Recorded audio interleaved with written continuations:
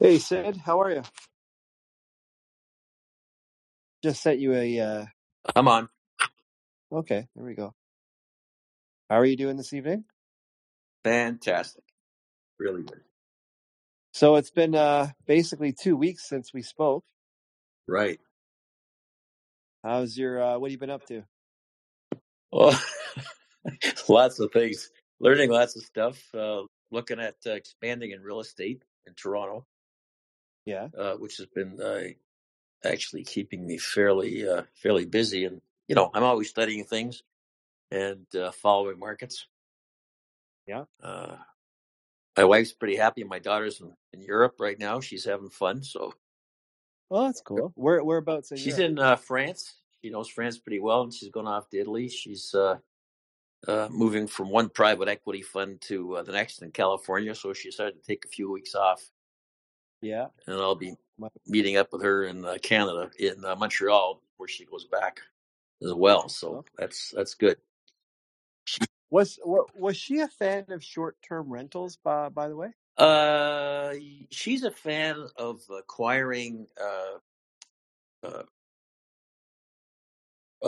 properties for fix up and managing them Okay. because she thinks it's highly inefficient in certain locales, and you can do really Yeah. well, and you can your cash returns will cover you under various types of leverage or no leverage, and she thinks it's awesome. And above all, you got to be in the right areas, and she's focusing on Texas right now, which she Right. likes. So that's what she's telling me to do, and I'm actually listening to her just like I listen to my wife. I've That's learned great. that's what I should do. Yeah. Yeah, it definitely makes things a lot easier. Yeah, yeah, that's good. You got to learn from people because you only know so much. That's right. That's And right. Okay, so we have a very special space today. This is our part 4. yeah, And the end of money as we knew it. Part 4. What will the new money look like? right, Commodities, Bitcoin, real estate, cash, debt management. right, right.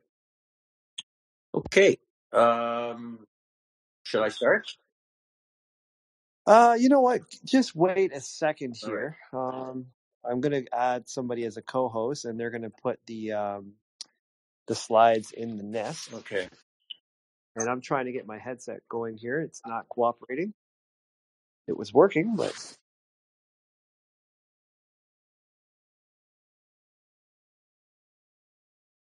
I don't know.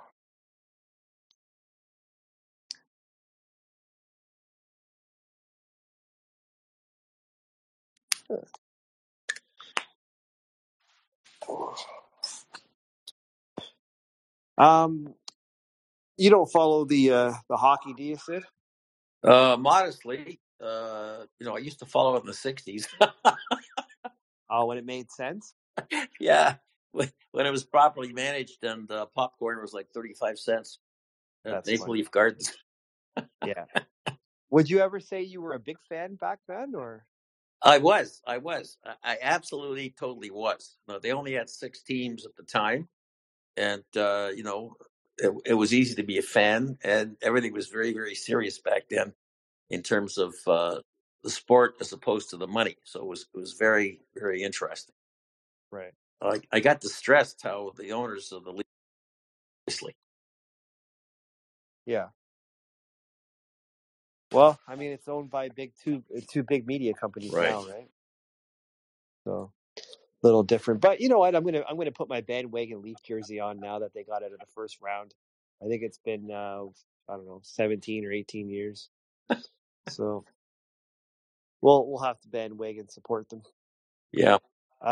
Okay. Let me just give me 1 second here. See if this connects.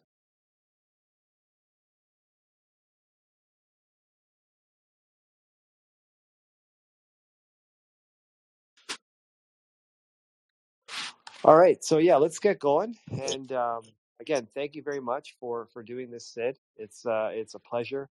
I look forward to these. Very insightful. I think everything that we cover is super high value to anyone, really, to new investors, people that have been in the markets for decades. There's a lot of things people can learn here. So, um, yeah, let's. Okay. I'll hand it over to you. Okay.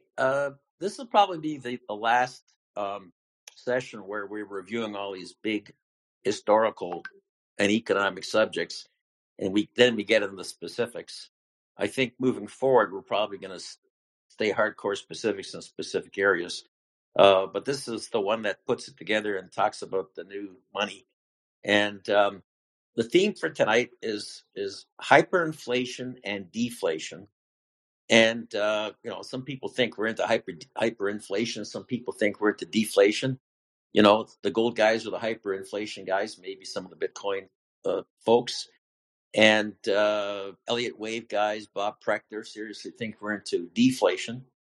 And then really high interest rates being here for quite a while, and increasing government concentration and government working with the small number of large companies have been the big issues we've talked about, but I'm going to focus on that very tightly. And there's things happening in Europe with respect to China, Germany going back to resources. We'll end up talking about some specifics on real estate, some specifics on commodity and stock ETFs, and then just talk a bit about the demographics and some of the things that have been hitting the news.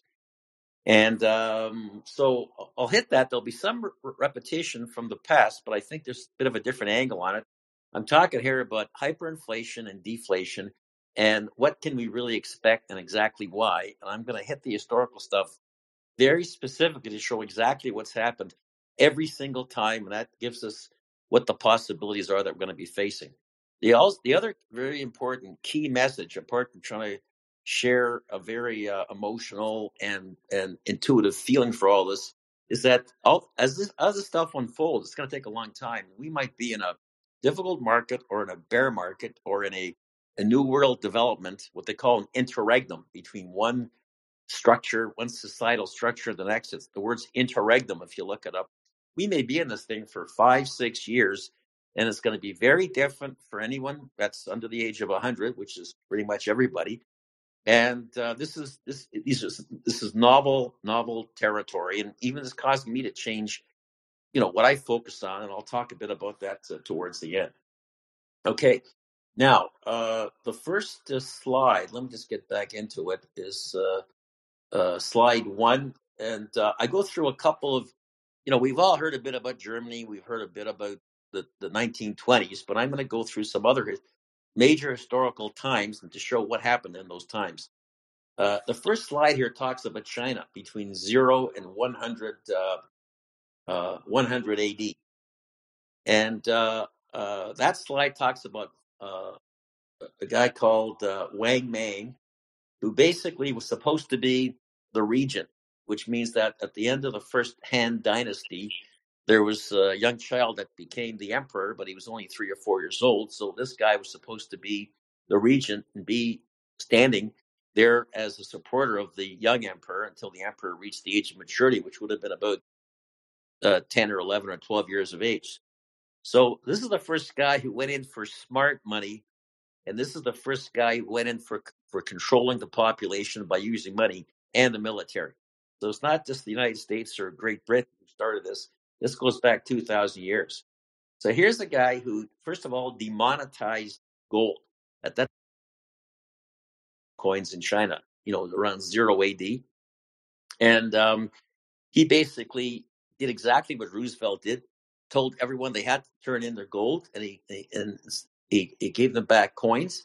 There's some examples of those pictures there, which I think you can see, Carl. And everyone had to walk around with one of 28 different types of currencies at the time. And this is the time where they did not use the decimal system. People weren't particularly good with mathematics, but there were 28 different coins he brings in. He took all the gold; they were all in his coffers, and he ends up producing a massive inflationary period over 6 or 7 years. Huge debasement. He criminalizes private coinage, which means if you had your own private coins or if you printed paper as a business, you were imprisoned. He enslaved like 100,000 people who either had printed their own currency or had produced their own currency, or who didn't report people who were doing that. And he basically used coins as passports, just like they're talking about smart money right now. You go into a store, if you haven't got the right social credit points, which China is doing, and people have got concerns about it happening here with what Lagarde's recent interview was. He actually did that. So certain coins were used for real estate activities. Certain coins were used to pay to enter towns or to stay at a hotel. And if you didn't have the right coins, you couldn't stay there. So there's nothing new about what's coming to account right now. How did that all end up? Well, there were riots. The riots occurred in conjunction with the Yellow River changing its course because it was being overly used and it wasn't being properly handled in terms of resources. There were massive floods, and he got executed by the revolutionaries or the parties. So that was probably the first example of a smart money guy and a person who wanted to use money as bullets in conjunction with the military. And prime example right there. So the model for that, I think, is what some people are concerned about right now with the U.S. and with the digital coin in Europe, etc. Next slide is the slide 2. You can hear me, right, Carl?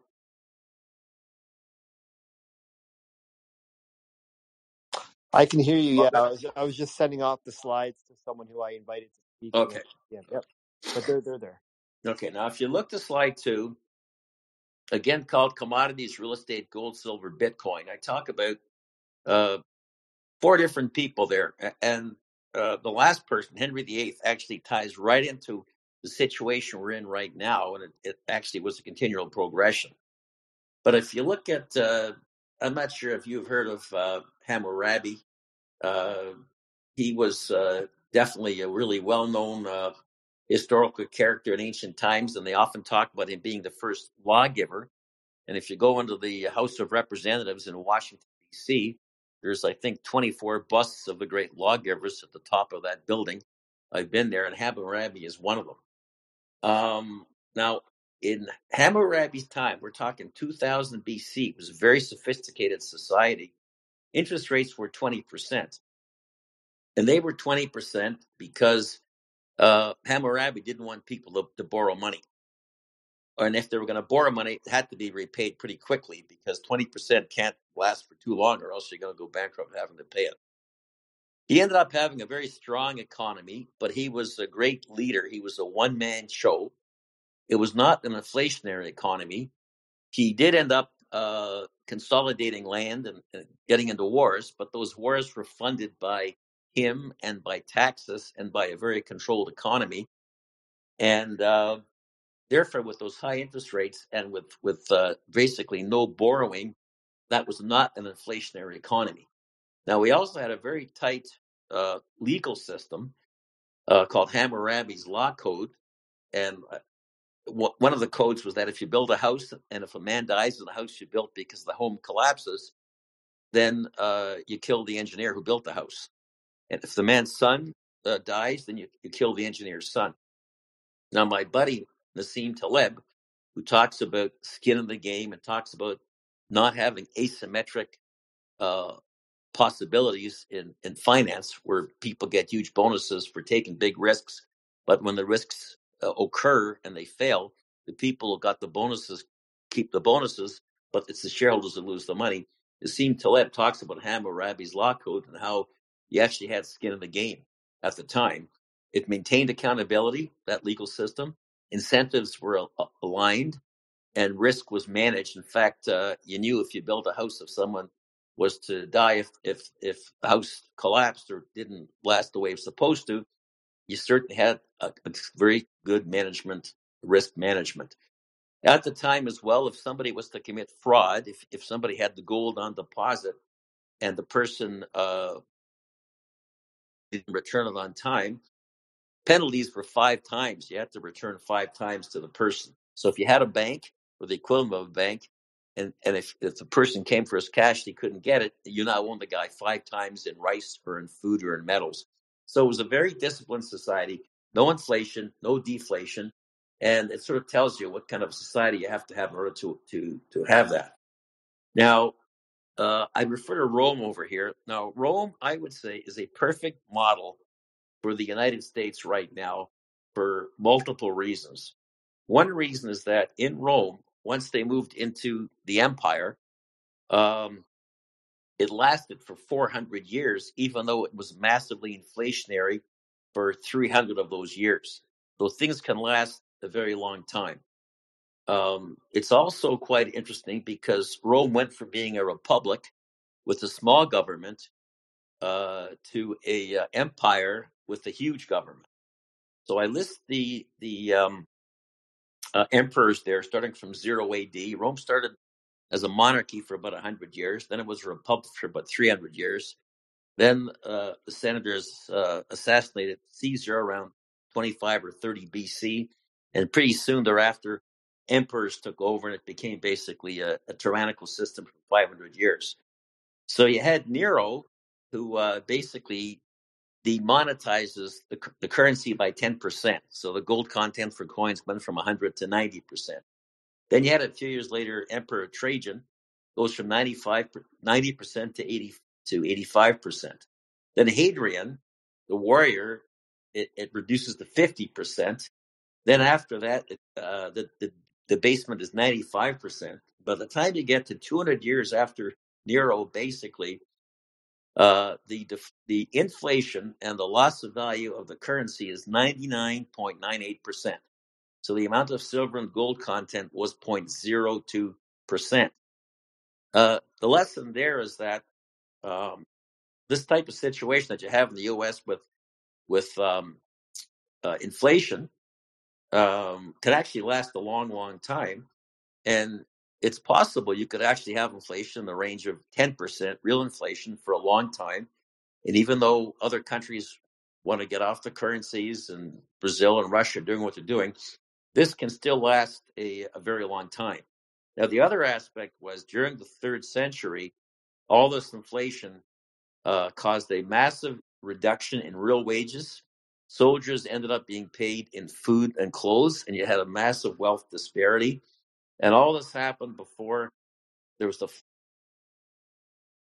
that was caused by was Constantine, who adopted Christianity for the entire state, brought in a very disciplined culture, and returned to the gold standard.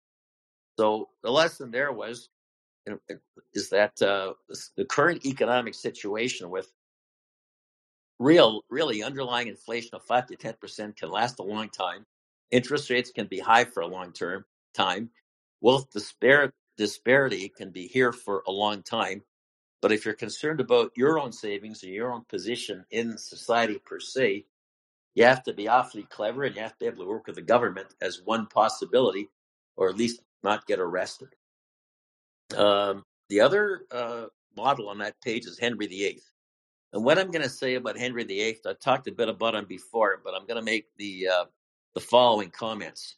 Number one, as I mentioned before, he invented England by basically kicking out the church, ultimately creating the Church of England, executing anyone who disagreed with him, and basically fought a civil war with the Welsh, with the Irish, with the Catholics, and basically created modern England. Now, inflation was dramatic, and he dealt with inflation by basically building up an aristocracy around him, who he rewarded. Basically, it was an oligarchy. The average person lived at subsistence levels, but he was able to manage to do it. But you had high inflation, and basically he ended up leaving a lot of debt behind him. Now, what happened was a few years after he passed away, with some intermediaries, Elizabeth I becomes the queen, a profoundly disciplined person, moves back to the gold standard, and under her, interest rates were 10%. Now, just before her, interest rates were 10% to 12% for a period of about 50 years. So there's a couple of, there's 3 or 4 interesting lessons from that. One lesson is that if you're going to fight wars, it's going to tend to be highly inflationary if you're establishing a new society or a new structure. And I would say, if you look at North America right now, and if you look at what's happening with Ukraine and Europe, and what's happening with Germany, and etc., we'll talk a bit about that shortly. You have a new societies being formed, which, unless you tax people to death, is going to be inflationary. So we're in those types of times. The other thing is that people can actually survive and live with interest rates of 10% to 15%. And the other thing is, just as with Rome and Constantine, and just as with Hammurabi, if you're inflation or superinflation, you have to return to a gold standard or the equivalent thereof. Or you have to have austerity where you actually tax people, and we'll talk a bit about what happens in that situation. Now, I'm going to go to the next slide, which talks a bit about the United States. Now, here's something that's really interesting. So in England, you go from Henry VIII to Queen Elizabeth. Queen Elizabeth starts up the East India Company. So part of her ability to grow Britain is colonialism. And just like Rome grew through colonialism and international war and building an empire, trying to maintain inflation and keep the people happy, as did Henry VIII, as did Queen Elizabeth. The impact of that colonialism in the 1600s was that Queen Elizabeth and her subsequent kings and queens and Oliver Cromwell, etc., basically controlled and kept the Americans quite impoverished during the 1600s. They passed an act called the Navigation Act in the 1650s, which prohibited the colonies, i.e. the United States and Canada, from trading with the Europeans. And they also prevented, just like Wang Mang did, they passed laws saying you couldn't have your own currencies, you couldn't use gold, you had to send gold back to Britain in America. So the Americans actually moved towards a barter system. They used wampum, which was coins and which basically shells that the natives used. They used tobacco, they used playing cards. They moved towards bartering. So you had a very tough time for the colonialists for about 100 years. Eventually, as they started to move towards a revolution, they produced paper currency in order to support the military, the revolutionary military called the Continental. And the Continental, as I note there, was supposed to be the equivalent of 2 million Spanish silver dollars at most.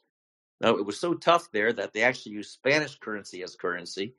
They actually took Spanish coins, they broke it into 8 pieces. That's where the term.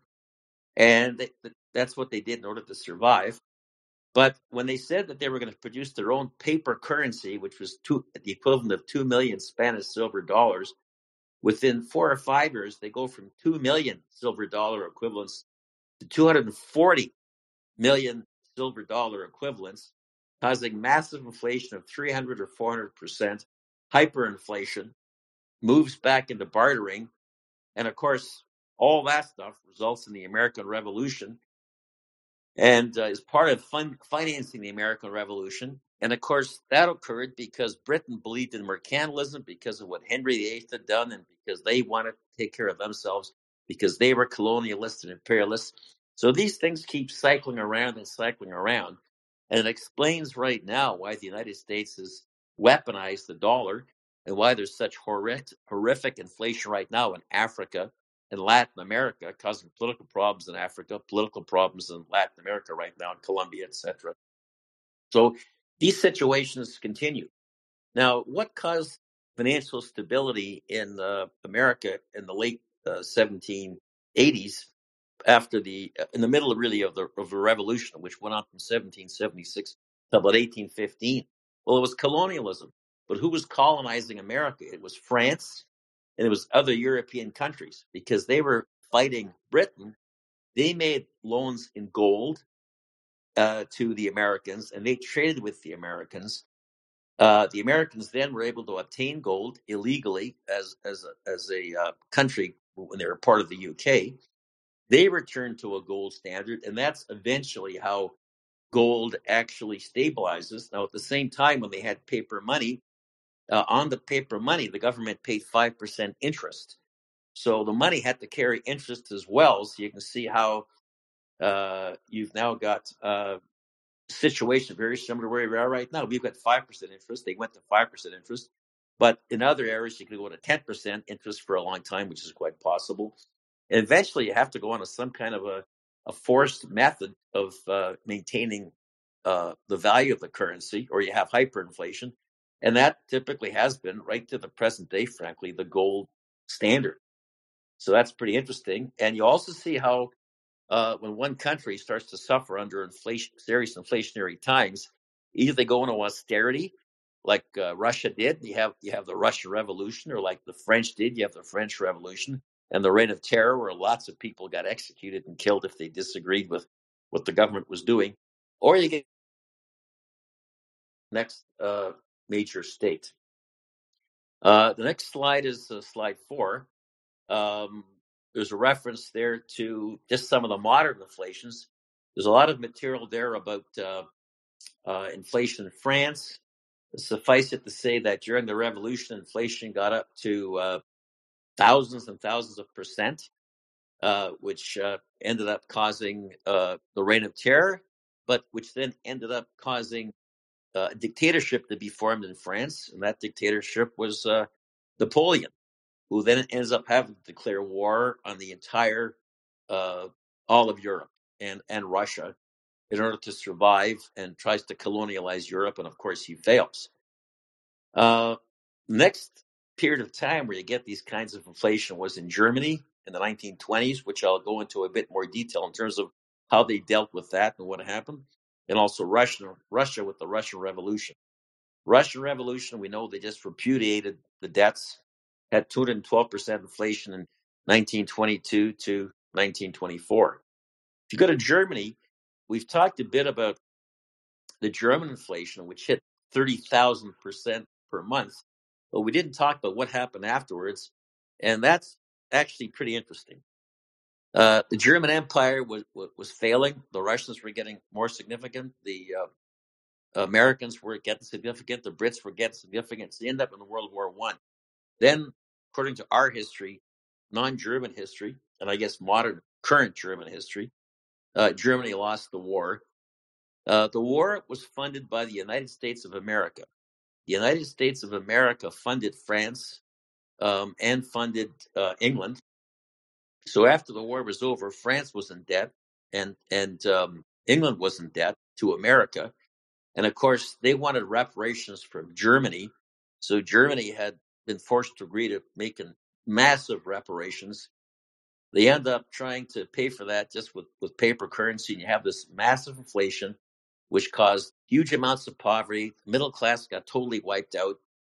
The only people that had any money left were some of the major industrialists, some of the banks, and that was it.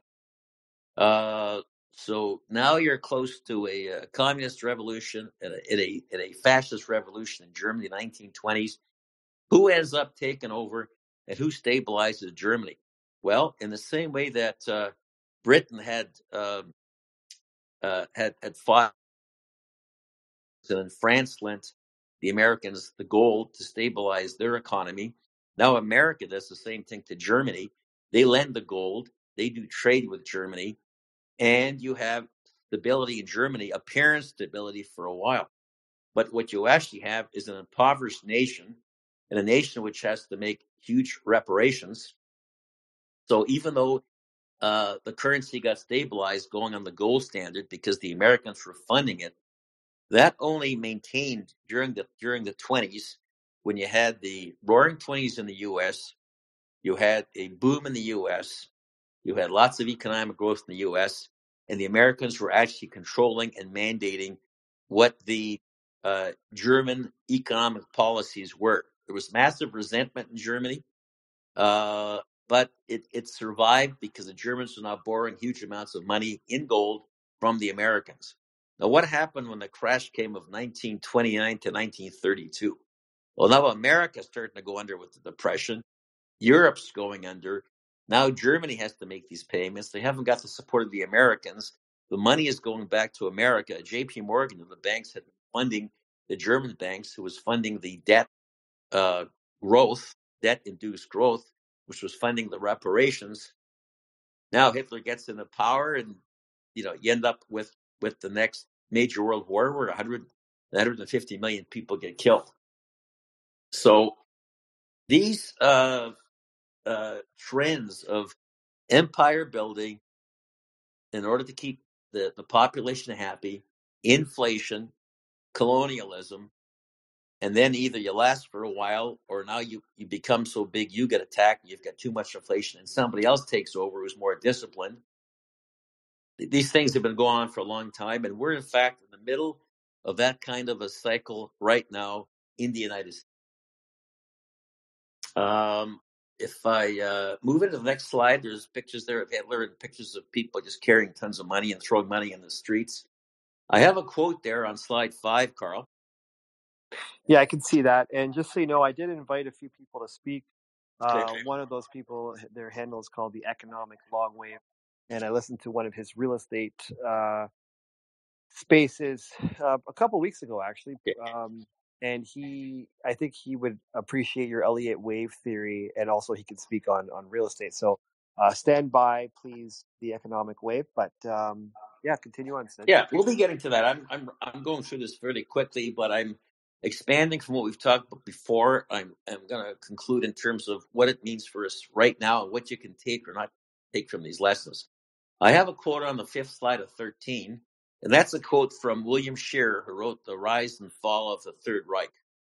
And there's a very interesting guy. He was a journalist. He was a historian. He was a really bright guy.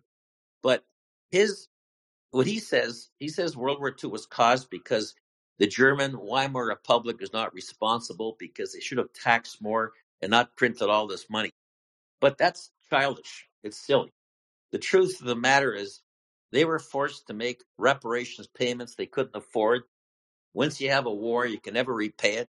Just like, should the war in the Ukraine get settled, it's never going to get paid off for. They're going to start from scratch. And even a guy with the brains of William Scherer doesn't realize what's driving the money aspect of society, what actually drove the war. Now, when I go to slide 6, okay, on slide 6, it talks about hyperinflation and how hyperinflation ends. I put this information together from a really good book written by a chap in China on hyperinflation. And here's what he says, and it's sort of interesting. He says, okay, excess government spending causes inflation. Well, it's easy to say that, but the only reason governments spend money is they want to stay in power. They want to keep enough people happy who can elect them or who can revolt. So that's a natural event which occurs. Then they say inability to borrow abroad. Well, when a country collapses because its empire collapses, of course it can't borrow abroad. So while it's true the inability to borrow abroad causes massive hyperinflation at home, that's just what happens over historical cycles. And of course, right now you've got a huge number of countries still borrowing from the States, but you've got the States borrowing from other countries. And the States right now, because of the SWIFT system, the international banking system, can borrow abroad, but at some point that's going to win. Then you've got citizen responses. When citizens realize there's going to be hyperinflation, then they start to take over. Well, you saw that with every jurisdiction. The colonials produced their own currency that was made illegal. Finally, they revolt. In the Roman Empire, people had to go in a barter system. In the Wang Man era in China, people got imprisoned for creating their own currency. So that's what happens. But at some point, you do have a revolutionary period. Then in this book, he says, okay, well, what causes the end of inflation or hyperinflation, etc.? International assistance. Well, that's what I call colonialism. Somebody else takes over your country directly or indirectly. War, civil war or international war. We've seen that with France, with Napoleon, with the Russian Revolution, with World War II, with World War I, with Henry VIII. It goes on and on. Mexico in the late 1800s. Return to the gold standard. You had the new franc. You had the return under Constantine in Rome, etc. Always a return to some kind of standard or total dictatorship, such as communism. Now, as far as specific actions are concerned, new currencies, yep, you get new currencies, but what really happens in society. Interest rate hikes, yeah, once you've got a real disciplined society, you get interest rate hikes, i.e. real high interest rates, but you do wipe out literally a large amount of your population who can't cope with the new world. And right now we see a lot of people getting wiped out in the United States, and you just have to walk around in any city, parts of Toronto, certainly New York, San Francisco, Detroit, Chicago. You can see a lot of people getting wiped out. If you're on Twitter and just look at what's been happening in the Walmarts and in various stores and stops and subways, people living in subways, a lot of people getting wiped out. Fiscal austerity, yep. Another way of saying wiping people out. And price controls, they never work. Structural reforms, well, that's basically, the revolution. Now, the next slide, slide 7, I would just state this. A lot of people say George Soros is a major player in terms of U.S. policy, in terms of leftist type politics. I'm not sure if he is or he's not. I don't think he is, but he describes a philosophy which is actually underlying what's happening, and I think it underlies what people don't talk about and don't write about in the Wall Street Journal, the Financial Times, or Twitter, or Bitcoin journals, or Cointelegraph, etc. And I mentioned Soros before, and what he says is if we carry his line of argument to its logical conclusion, he's written tons of books on this stuff, and he's, of course, very close with the World Economic Forum, very close with Barack Obama, very close with all kinds of people. He says the meaning of life consists of flaws in one's conceptions and what one does about them. Life can be seen as a fertile fallacy. That's the problem. That there's as soon as life is seen as fallacies, or governments are seen as fallacies, and everything is seen as propaganda, that's when you get a certain type of government behavior. That's when you get inflation, hyperinflation, and it's always revolutionary changes which actually causes that to end for a certain period of time. The modern world and the modern state was invented by Thomas Hobbes. There's a picture of Thomas Hobbes in the bottom right of that page 7 of 13. He wrote the Leviathan, and he basically invented the idea of the modern state. And the idea of the modern state was based on Copernicus. It was based on his interpretation of science, as opposed to the earlier philosophies of Aristotle and Plato. And he said the state is the thing. This thing exists in order to keep peace, and everybody has to follow the laws under a social contract, except for the king or the sovereign. And he's actually the guy who started the concept of nation states in Great Britain, in Europe, I should say, in the 17th century. The reason I refer to Samuel 8 is that in the Bible simply states that if you're going to live in society with kings, you're always going to have inflation, and you're always going to have austerity, and you're always going to have financial duress. That's just a fact of history. If you go to page 8 on the next slide, there's various quotes there from the Old Testament, from the New Testament, from Proverbs, but I'll just read a couple of them. One says, Proverbs 22:7, a rich man will rule over the poor, and the borrower is a slave to the lender. Psalm 37:21, a wicked man borrows and does not pay, but the righteous one is gracious and gives, etc., etc. Now, it's all there. Again, everything we're seeing right now has happened before multiple times. But I summarized in the middle of page 8 the specific scientific truths about the spiritual and secular aspects about money. One is money must be expensive. That's why Bitcoin has probably got to be mined. That's what keeps it expensive. And that's why gold works, because gold has to be mined, and it's rare, but it's got to be mined. If it didn't have to be mined, if it didn't cost about $2,000 an ounce to create it, it wouldn't have much value. Money holding must involve, therefore, a natural cost. Good money cannot be subject to seigniorage. Seigniorage means the government fakes the amount of gold in the coin, or they fake. And seigniorage is basically debasing currency. So if a government decides to debase currency that's a lie to what it stands for, well, then it's not going to work. Clearly, it's got to be divisible, storable. It's got to be carryable. If you can't carry it, it's not money. So smart money that Wang Mang used, the smart money that Christine Lagarde talks about and the European Union is talking about, social credit type money, that's not going to be very good. And money can't be confused with wealth. Okay, next slide. Right now, I'm just referring to Janet Yellen and President van der Leyen in Europe, President of the European Union.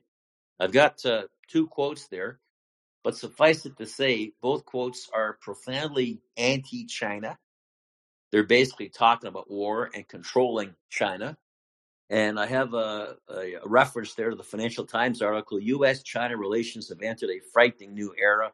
Martin Wolf, very well-known guy, talking about all the challenges with China.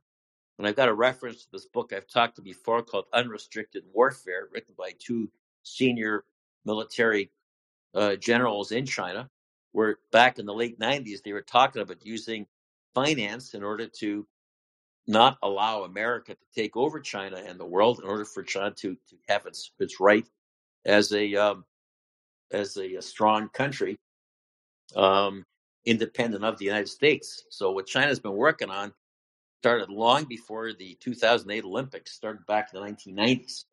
I have a book in my hand right now, just at my desk, called 100-Year Marathon. It's called China's Secret Strategy to Replace America as the Global Superpower, written by a guy called Michael Pillsbury. These are things which have concerned the Americans for a long time. But I'm not saying that what the guy writes is true or not true, but it underlies substantially American policy. I also read a journal called Foreign Affairs. I've got the May-June 2023 edition of Foreign Affairs on my desk. You might want to look it up. It's about the non-aligned world. Foreign Affairs is published by the Council on National, what's it called? The Council on, let me just look up, I just lost the title. The Council on Foreign Affairs. And that council has been accused often as being the shadow government for the United States. Council on Foreign Relations, excuse me. This is a journal which was always talking about how America was the best, the greatest, controlling the world, in Iraq, keeping peace in Libya, keeping peace in Africa, etc. If you look at the recent copies of these journals, the whole concern they have right now is the non-aligned world, the possibly multipolar world. You know, these are major issues which are affecting the stock market and the economy, etc. And if you look at those two quotes from Janet Yellen, who's supposed to be the Treasury Secretary, and what the European Union is concerned about, you can see how there's underlying political things occurring right now, which is actually now hitting the front page of the newspapers, the Wall Street Journal and the Financial Times, the big financial press. It wasn't there a year ago. It wasn't there 2 years ago. So these things are starting to show up in the popular press, but only in fairly significant political journals or in financial journals. You don't really see too much about that starting appearing yet in social media per se. Page 10 of 13. I talk a bit more about some of the core economic concepts of inflation, hyperinflation, etc. This ties now into some specific thoughts and recommendations on stocks, but I'd say this: number one, what have we learned from all this? One, growth is evolutionary. Economic destruction comes in with spiritual destruction. It starts off slowly, but when catastrophe strikes, it does strike, but it can take a long, long, long time. And we're probably a long time from a major event, but it's not as easy to accumulate wealth as it used to be. And in fact, for a lot of people, it's become impossible. Point number two I add here is that access to credit is going to vary dramatically. What's causing the reduction in the money supply right now is not so much government reductions in the money supply, it's commercial reductions in money supply. And what we're seeing happening with First Republic Bank right now, what we're seeing with, if you look at the mid-tier banking indexes, you notice that those indexes are falling dramatically as we speak. We're certainly seeing these changes occurring at a certain accelerating rate right now. I give caution with respect to price-protected speculation right now. All the charts I'm looking at right now, we'll talk about it momentarily. I don't think technically any of the charts look any good at all, except maybe Apple and Microsoft. But most stocks look pretty awful. We'll talk about that in a moment.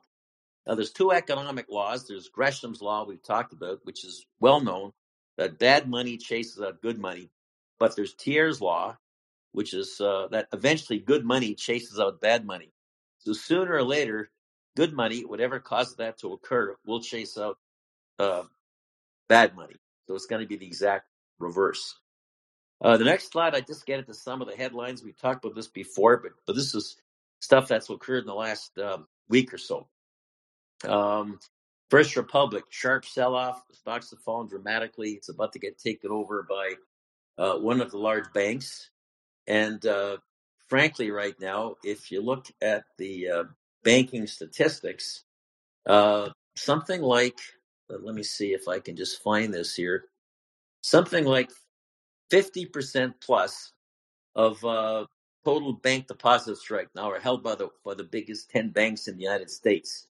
So you can see banking concentration, along with technology concentration, is occurring at a significantly increasing rate right now. In terms of the Treasury curve, right now, the long curve is about 4%. The short curve is quite high. Why is the short curve high? Because people like me and other people, to the extent they're holding on to money, which is a good thing because we might be seeing deflation as opposed to inflation or hyperinflation. I'll talk about that in a sec. But that's getting reflected in the short end of the curve because people are going short, and I'm going short. I'm a holder of U.S. T-bills, and I'm a holder of Canadian T-bills and Canadian bankers' acceptances. So I'm one of the people. There's a quote here from Christine Lagarde.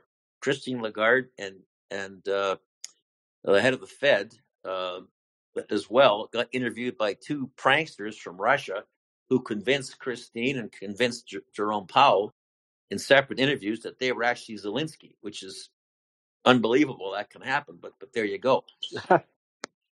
I was watching the Lagarde interview, and she's putting her lipstick on and fixing up her hair just as she starts, and she basically said, "Look, we're not going to let anybody else take over our currencies. We're going to have our own smart currencies." That's on YouTube. You've probably seen that. I've got a copy here from the European Data Protection Supervisor. This published recently. Number 1 in 2023, again, referring to the central bank currencies. There's an article from, I think, Cointelegraph talking about the U.S. dollar falling behind the yuan for Chinese cross-border transactions. I've got quotes from the Shapeshift CEO last week talking about U.S. authorities and crypto, saying, well, they're not going to kill it yet, but he's got concerns. I think he's quite naive in terms of what that's about. And there's an article, April 26th, just a couple of days ago in the Wall Street Journal by Greg Ip, who's been, one of the major commentaries on investing and financing. Banking problems, may just be the tip of the iceberg. That's pretty obvious. The next slide is the one with Ray Dalio in there, right? And there's Ray Dalio being interviewed by a millennial, right? The millennial guy, I forget what the guy's name is, he's doing the interview, I guess Tom Billyhoo. He doesn't look too happy. He doesn't look too happy at all. And neither does Ray Dalio, for that matter. And Ray Dalio talks about what we've been talking about here. Again, this is towards the summit of our series here. What are the problems that are affecting the world right now? 1, money and debt. 2, internal conflicts. 3, external conflicts. 4, 75-year cycles. He talks about looking at the last 500 years, which is what he studied, but I've looked at the last 3 or 4 or 5,000 years. Nothing's changed. And the evolution of ideas. We're certainly seeing a bunch of new ideas here, but we don't quite know what they are yet. You've got the so-called left wing. You've got the so-called right wing. The reality is, to me, they all sound pretty much the same. And I don't think they know what they want, but they're not happy because of wealth disparity, because it's hard to make a living these days, because millennials are having a hell of a hard time. And the social obligations are $500,000 per U.S. citizen. And the U.S. dollar is looking risky. Now, I've also got here the private sector debt service ratios for the U.S., China, Germany, et cetera, et cetera. This is courtesy of Russell Napier. At the end of 2021, for the private sector, the amount of EBITDA, which has to go towards debt, is massive, and that's a real problem. And Napier does talk about, as I have today, well, how do you get rid of this debt? Austerity. No one likes austerity, and you can see the problems we're having with civility and with violence in the United States and occasionally in Canada, but especially in the United States right now, it's not good. Austerity is not well liked. Well, you can get a high real growth rate. Well, we're getting a reducing growth rate if you look at the recent statistics in the U.S., so we're not getting that. You can get a government default. I don't think we're going to see a government default, even though they talk about it. Government defaults on the average, according to Napier, 6-7% decline in GDP. Well, during the Depression, it was a lot more than that, so that's not good. Hyperinflation. You know what? We could see hyperinflation, but frankly, I don't think we're going to see hyperinflation. We're going to see ongoing inflation of really about 10% per year, which is going to wipe out the debts. And that's because of the government, which right now is about two-thirds of the economy becoming even bigger. But we're also going to have the social obligations for health, education, and welfare continue to be eliminated. And basically, we're going to have all the pension obligations and health obligations are just not going to be carried out in the U.S. So you're actually going to have financial repression. You're going to have the obligations not being met. The austerity is going to go against people over the age of 50 or 45, which of course makes sense for the younger groups because they feel these are the people who caused it. I don't think they personally caused it. They just went along with the government. So in a sense, they did. But you've also got a lot of people who can't cope that are, on fentanyl and other, bad situations. You got a very high increased death rate, murder rate in a lot of the cities in the United States. So, those things are happening as well. And you're going to have a movement towards private schools, charter schools, etc. So they're going to be getting rid of these social obligations. So therefore, I don't think we're moving into hyperinflation. I suspect we're not going to have deflation. It's a possibility, but I don't think we're going to have it. But I think we are going to have real inflation of about 10%. Now I get into, okay, where does that put me in terms of investing? Well, I'm certainly a holder of short treasury notes. So I'm in cash because deflation is a possibility. The stock market, with what's happening with anticipated earnings and revenues, which are falling, and most stocks are falling. The only reason the indexes are up is because of 5 or 6 key technology stocks. Therefore, I'm holding a lot of cash personally, but I'm holding the cash in notes of up to 3 months. I'm not going to 6 months, 4 to 5%. Real estate, I'm actually personally moving into real estate. I'm moving in, not commercial real estate, because that's horrible right now. That's all failing with BlackRock. It's failing with Brookfield, just walking on their real estate. I'm just going to pause you there. Yeah. I can, I don't know for sure, but I can sense the economic long wave, who is a speaker here, probably has something to challenge you on the real estate front. But maybe you can sort of just elaborate why you're going into real estate or why you like residential real estate. Obviously, everybody I think knows at this point commercial real estate is not a good look. Right. Well, what the key theme of this talk was about, and I guess it's the summit of the first 3 talks, is that there's historical precedent for what's happening. And the historical precedents teach you that all this stuff ultimately is caused by empires failing or empires growing, and an increase in civility, a decrease in civility, and sort of wars, etc. But you've also got changes in society. And for example, we have a shrinking population in New York, a shrinking population in LA and San Francisco. You've got people moving towards Texas and Florida and Montana, etc. So therefore, the world's not ending in general, but in general, the average person doesn't die either. But every day, 20 million people do die. So for those that died, they died, but the average person does not. So if you look at real estate, I've got concerns about the value of money continuing to fall over time. I've got concerns about, I like stocks that go up. I'm really more of a speculator in stocks. I'm not a long-term holder. And I think, as Warren Buffett pointed out, he's made a lot of money over the last 50 years because of declining interest rates and because of declining interest rates. and that's sort of over right now. And he's not trying to fund. He's not trying to fund like he did before Goldman Sachs and the banks when they had real estate problems before. He's staying away from it. So I'm saying, okay, what asset classes do I like apart from short-term T-bills? Well, there are some pretty good cities out there, and there's good places to be. So if Central America, or if towns where people are actually moving, or if Toronto or Yorkville, where I have some real estate holdings, where I have my office, that's a good place. A lot of brokers that used to hang out downtown hang out up here. It's becoming a very exclusive place. There's still places that I can acquire, which are good for Airbnb or good for short-term rentals. Therefore, as the world shifts and as things shift around, here's a specific real estate area that I know. I was actually born on Yorkville Avenue, and my mother worked here, and I know the place well. I understand it. I'm on the board of one of the buildings here. So because I know it, understand it, prices are reasonable, and I can see them going up and doing well. Therefore, that's the kind of real estate I'd be getting into. My daughter talks about 3 and 4 type family units as a good place to have. I may get into that as well.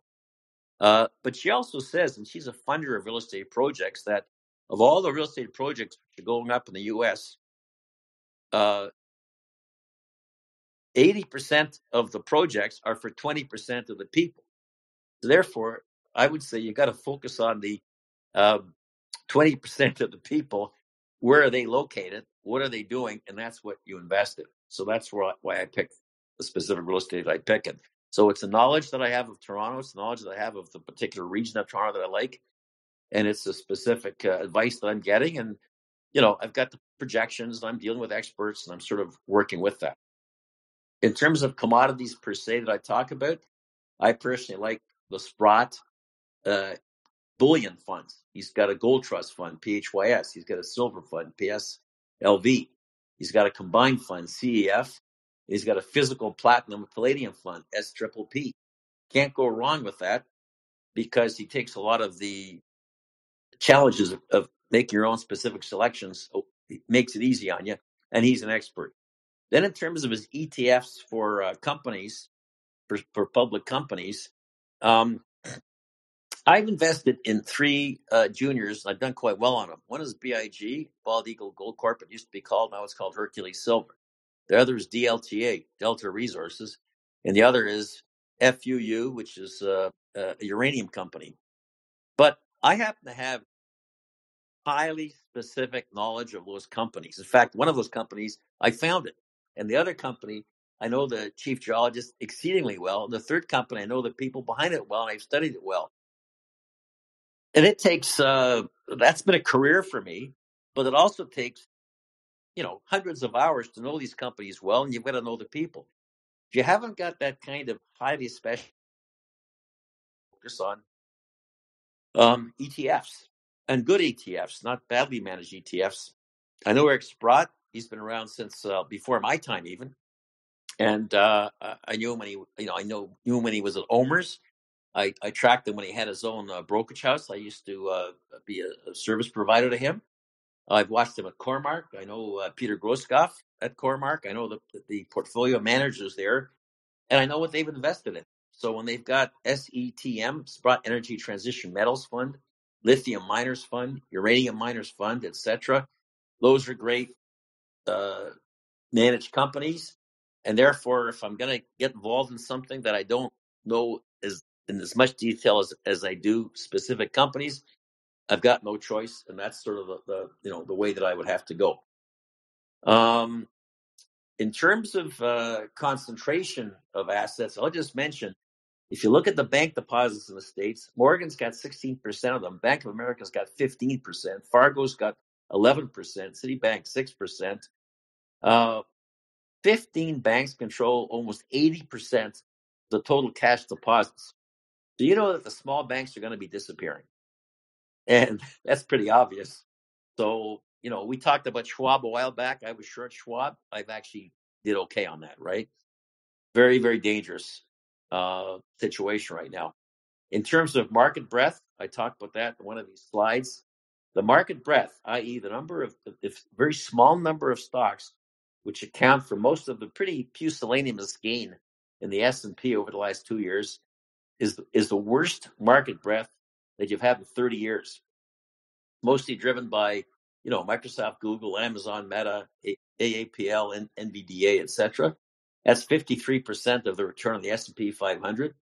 That's not very good at all. That tells you that the market is very, very, very risky.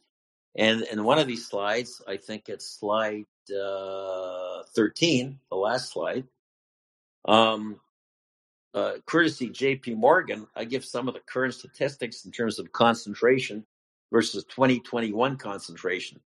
So if you look at the top 10 stocks, let's say the top 20 stocks, that's 33% of the market cap and the vast majority of the return on the S&P.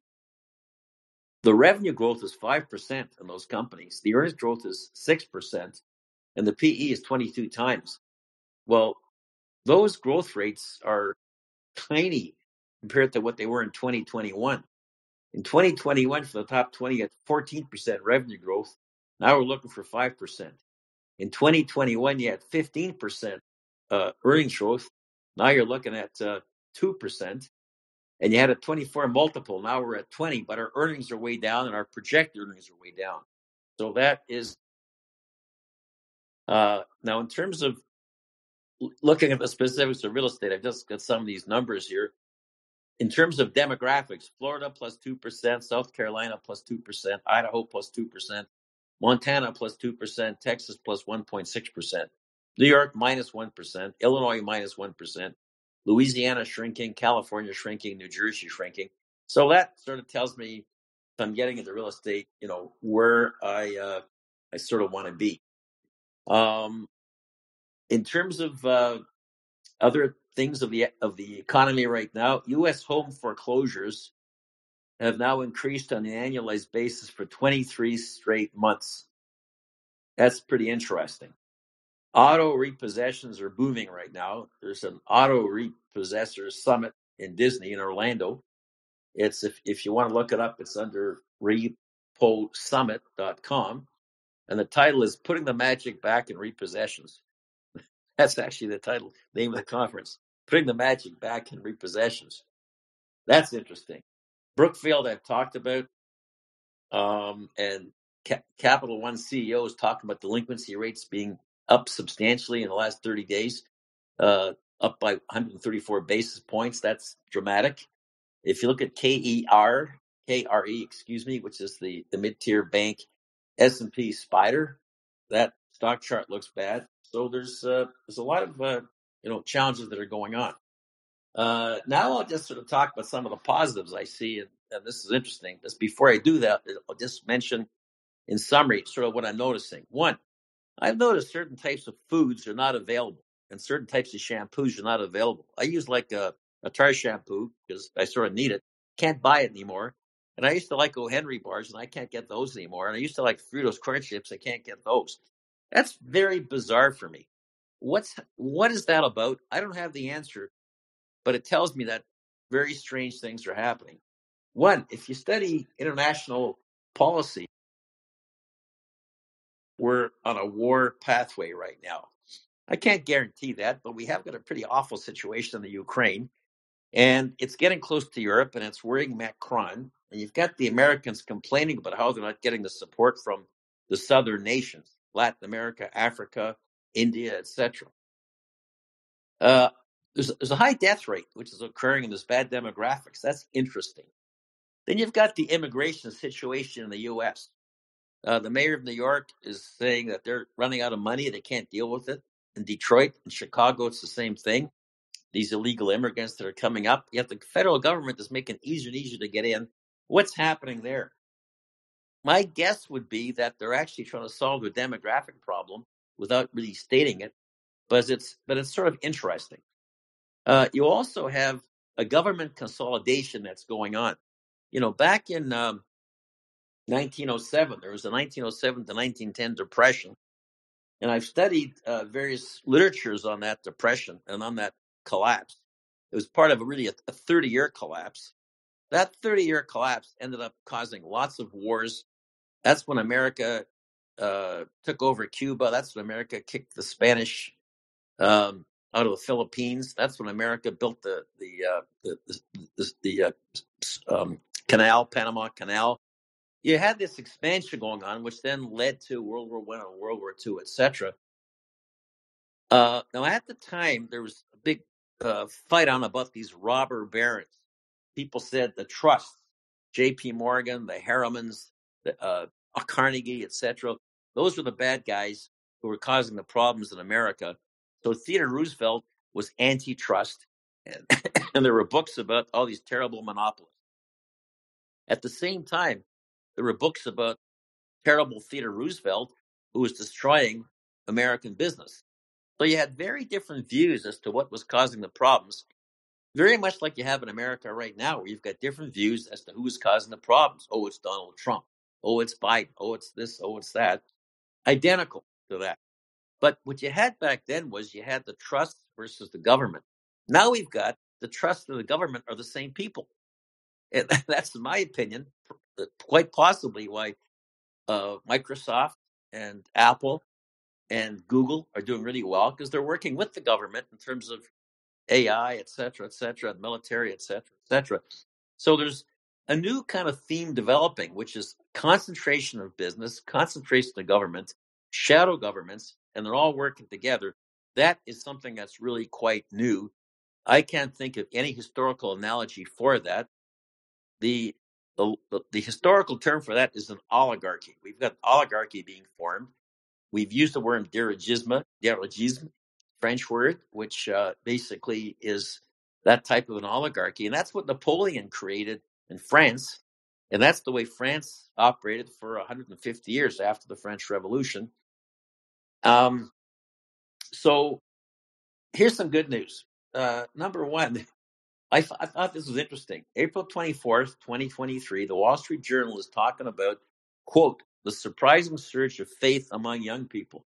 About 1/3 of the 18 to 25-year-olds say they believe, more than doubt, the existence of a higher power.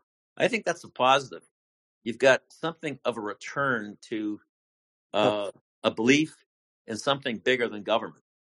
That's a real positive. I'm not surprised. I would have predicted it.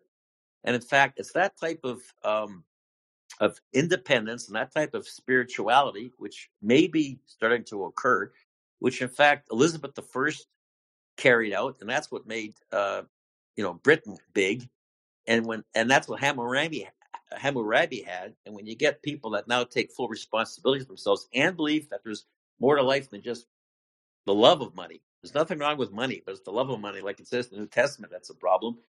That's a really good, interesting event. What it said was that 1/3 of the 18 to 25-year-olds said they believe, more than doubt, the existence of a higher power. That's interesting. The article on the 24th also said that young adults, theologians, and church leaders attribute the increase in part to the need for people to believe in something beyond themselves after 3 years of loss. That's a positive. So there are positive underlying things which occur. And like I mentioned before, it took Rome 400 years to collapse finally after 300 years of massive inflation and stuff. So times can be tough for a long time, and some people sort of make it, and that's okay. I'll also mention that the S&P dividend yield right now is 1.66%. Carl, do you want to guess what the S&P dividend rate was in 1932 after the crash? Right now, it's 1.66%. What do you think the dividend yield was in 32? Honestly, I'm just guessing. I have no basis. 15%. Wow. 15%. Companies were actually paying 15%, but people were so afraid of stocks at that point. It shows how emotional all these things really are, that they wouldn't buy it. So I'll end up with just a few final quotes. I'll be wrapped up in about 4 minutes. Okay. Roy Neuberger, famous guy who runs mutual funds in the U.S., got a big building he works out of. This is what he said his advice is for investors. Cut, lose your short, and let winners run. Number one. And I've noticed when I buy stocks these days, I do tend to they don't tend to do that well. So I'm certainly one person who cuts losers short and lets winners run. That I do. Thank God. Number two, you have to invest with specific end goals. you haven't got specific end goals is a big mistake. So I've got end goals for my stocks if I buy them. I've got end goals for my resource stocks. I've got end goals for gold and for real estate. So I have got that. Number 3, emotional and cognitive biases should not be part of the process. And that's really, really hard not to have. We all have them. So how do you have that? Well, you deal with a hell of a lot of smart people. You read a hell of a lot of literature. You try really hard to be objective. It's impossible. But then you intelligently diversify and don't put all your eggs in one basket. Or you do what Warren Buffett did. You find a partner like Charlie Munger, and you have a lifelong friendship with someone that actually keeps you rational and sane. Neuberger also said follow the trend. That's really hard to do right now because there is no real trend right now. That's interesting. He said, don't turn a profit into a loss. That's really hard to do. Not to turn a profit into a loss. That's a whole study in itself. Very hard to do. And the only people that seem to talk about that really intelligently is Bob. Probably would be pay a lot to read their recent comments, etc. He also said the odds of success improve greatly when technical analysis supports fundamental analysis. Well, there's fundamental analysis we've talked about in previous sessions. There's technical analysis, and there's macro analysis. Right now, it's impossible to know where the macro world is going. Rates going up, rates going down, whatever. There's only one thing I can say for absolute certainty about macroeconomics, macro analysis. The Fed never has, never can control interest rates. Never have, never. They have nothing to do with setting interest rates. And the fact that they keep talking about the Fed this and the Fed that it just tells you how much you have to doubt what you read in the popular press. The Fed cannot control rates. The government can control what they spend. They can't control inflation. They can control what they spend. And they can control the military to some point, but you can't control interest rates. Nobody can, including the Fed. So that's macro. Now it comes to fundamentals. Well, right now fundamentals are terrible for most public companies. There's exceptions. If you know AI well, if you're in the service economy, say, health services are disappearing, social services are disappearing. But if you're dealing with companies or with people who serve those who have money that are getting older, like fitness, for example, or education, charter schools, etc., those are all fantastic businesses, either to be running or to be investing in. Those are good businesses. That's important. Try to avoid losing positions. That's pretty obvious, hard to do. And now Neuberger also said something else too, which is very, very, very interesting. He said in bull markets, you should be long. In bear markets, neutral or short. Well, I'm basically neutral. If you want to be short, that is to create expertise. Now it's remarkable these 24-hour options, which have become very, very hot right now. It's not a good sign that people are getting into it. Invest first with risk in mind, not returns. That's pretty obvious. And the goal of success rate, easy to say, hard to do. Last comment I'll make about me personally right now. I don't really like stock charts right now. I mean, I like using stock charts, but none of these stock charts look particularly good right now. Gold actually looks sort of okay. Long bonds look terrible. The market looks like it's in a bear market rally. You'll recall from previous discussions, bull markets are impulse waves, up, down, up, down, up. And bear markets are triangular waves, down, up, and down. Well, right now we're in the down, we're in an up, in the middle of two downs, I would say. And the charts say it, and the charts are also widening out. You've got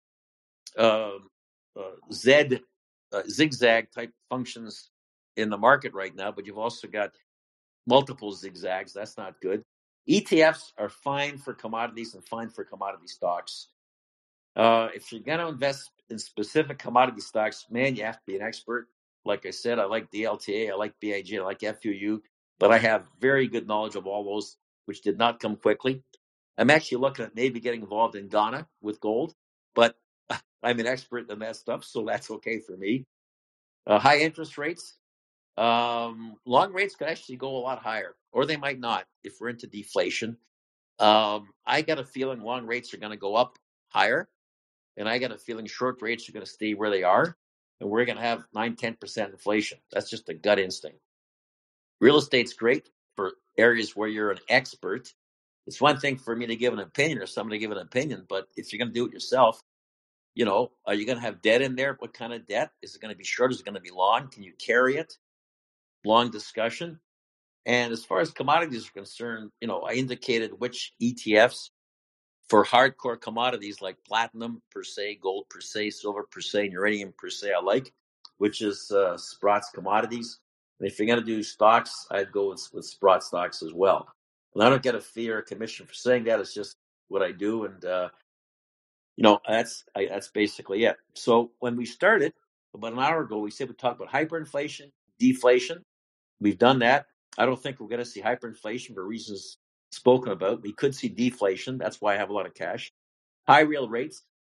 Boy, when you look at the history of the Roman Empire, of Hammurabi, of the Americans during colonial times, of the French Revolution, the Russian Revolution of the 1920s, we're into high interest rates. Government getting larger, that's for sure happening. War, that's a problem. That could change everything. Now, in terms of resources, if you looked at the Financial Times today, Germany is now talking about getting back into mining resources in Germany because they've had a problem with oil because they depended on Germany, and they're afraid the Americans are going to sort of slow down trade with China. And the head of Daimler-Benz today said that they can't afford not to work with China. So, they're hedging their bets and they're getting back into resources, notwithstanding Greta Thunberg and her friends. The U.S., we said we talk about. My comment there is it'll take a long time to get off the U.S. dollar. It'll take a long time for things to evolve. So it's still probably the best, which is fantastic. The border issues we talked about, very confusing, but I think that's how America is dealing with demographics. And these problems with Chicago and the demographic situation in New York, et cetera, that's going to have to be dealt with, and it will. The last comment I'll say is that, Bill Maher and Elon Musk had an interview a couple of days ago. Did you see that one, Carl? I've seen highlights of it, but not the entire thing. Okay, I listened to the thing. I was perplexed by a few things. One thing I was perplexed by was that Maher seemed bored during the interview. As soon as Musk started talking about things intelligently, he mentally turned off. And he's a pretty bright guy. So that's interesting. It tells me something, number one.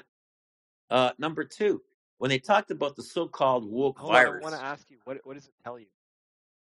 What it tells me is that the average person can't comprehend what the heck is going on. Right. Because he's at least as smart. Bill Maher is at least as smart as the average person. He wants to know. But when Musk actually starts to describe it, it's way over his head. And Bill Maher is not a dumb guy, right? So that's actually frightening. It's actually frightening. Now, I'm not a particularly dumb guy either. I'm not saying I'm a smart guy, but I try hard. And if I think of how many hours I have to put into figuring out what the hell is going on, and I still hardly know, man, it's hard to sort of know what's going on. So you got to read. You know Robert Kiyosaki, right? And you know Rand Paul and Warren Buffett and all those guys. And you know Jeremy Grantham, right, Carl? That name? Yep. Yeah. Well, you know what? You have to read their stuff and listen to them and think about it and put it all together to even start to comprehend what the heck is going on. And Bill Maher can't do it. Now, Elon Musk, I have to admit, in terms of everything that he says, he's never said one thing. Well, in terms of policy, except for Neuralink and except for putting things in animals' brains and trying to put things in people's brains, which I think he's doing that way too aggressively. Except for that, there's nothing he's ever said that I disagree with. Maher was talking about, there's going to be resource limitations. There's not enough resources, not enough water. Elon Musk said there's more water than you need. Desalination is easy and there's lots of resources. Bill Maher didn't get that. What it tells me, again, just my opinion, is that Maher doesn't think, he doesn't know. He goes along with the propaganda that we've been fed now for 25 years since the old guy who ran for president that started up this whole baloney about climate change, started to talk about. But Bill Maher goes along with it, but Elon Musk knows it's all basically made up. He knows, and if you look at the cost of resources over the past 2,000 years, people have been worrying about resources disappearing for 2,000 years. And all that's ever happened is that the real cost of resources keep getting cheaper and cheaper. So Musk has got that right. And Bill Maher, as objective as he tries to be, he's got that wrong. That's sort of interesting. Now, there's one interesting part of that. There's a major part of that conversation which is interesting. They talk about the so-called woke virus. There is no woke virus per se. What you have is a very unhappy population right now. That's all you have. And you have people trying to find out what they should be doing. And you have people who don't know history. And therefore, they just respond to what they happen to experience in their 3 or 4 decades of being alive, which is not very much experience. So they're just going to respond to whatever isn't working, whatever it happens to be. So you've got, fluidity of sexuality. You've got, postmodernism. You've got structuralism, all this weird stuff. But that's because they're just responding to what happened last week and last month. If they actually knew history, they'd be a lot more deep, a lot more spiritual, a lot more interesting. Now, here's where Musk sort of gets it wrong. When Maher talked about the so-called woke virus, which I don't believe in at all, by the way. And he said to him, well, what's causing it? Elon Musk says, I think he means it. I don't think he's a guy who says stuff that he doesn't honestly believe. I can't say that for sure. But Elon Musk said, well, the educational system has been pretty poor for 20 years, and teachers have been making stuff up and teaching kids stuff that's not true and not telling the parents. Well, that's where Elon Musk is flawed. And I think he knows better, but maybe not. All we have is classic cycles that occur every 75 or 100 years, and then there's 500-year cycles been gone for 5,000 years. That's why I talk about this stuff. That's how you have to understand it. I thought that was very interesting in that interview. But he's a good guy to talk to. The other thing I like about Musk is he's ultimately an optimist. He wants to go to Mars because he's got concerns about the what's happening on Earth here. Well, Christopher Columbus did the equivalent. Marco Polo did the equivalent. All the people who left Europe and Ireland and Germany and went to America did the equivalent. The people who went to Latin America. Now, they happened to wipe out all the previous populations that were there, but the previous populations probably wiped out the previous population. So, that's sort of what happens. So bottom line is, over the last 5 or 6 sessions, I wanted to get down to what's really going on. This kind of stuff didn't matter for an investor for 50 years because all you had to do if you were a North American was just invest and you were going to make money. But the world has changed and it hasn't stopped changing. We're in the interregnum, which is the word I keep referring to, which means we're between two empires. And it could take 5 or 10 years to figure out, where the next empire ends. You want a recent analogy? We're right now, I would say, where Europe was in 1929, 1930. It was 10 years between that and World War II. And World War II lasted 5 years. That was 15 years. So this is probably going to take a long time. And Rome, it took 500 years. So all that means is the world's the world. For any one individual, my personal philosophy is the world is just a high school. It's a junior kindergarten. It's a place you happen to live. If you want to become a dictator or a wannabe dictator, go ahead. I don't plan on doing it. I don't plan on being a prophet. I don't want to be Jordan Peterson. Doesn't seem too happy to me. You live your life. You learn from what's happening around you.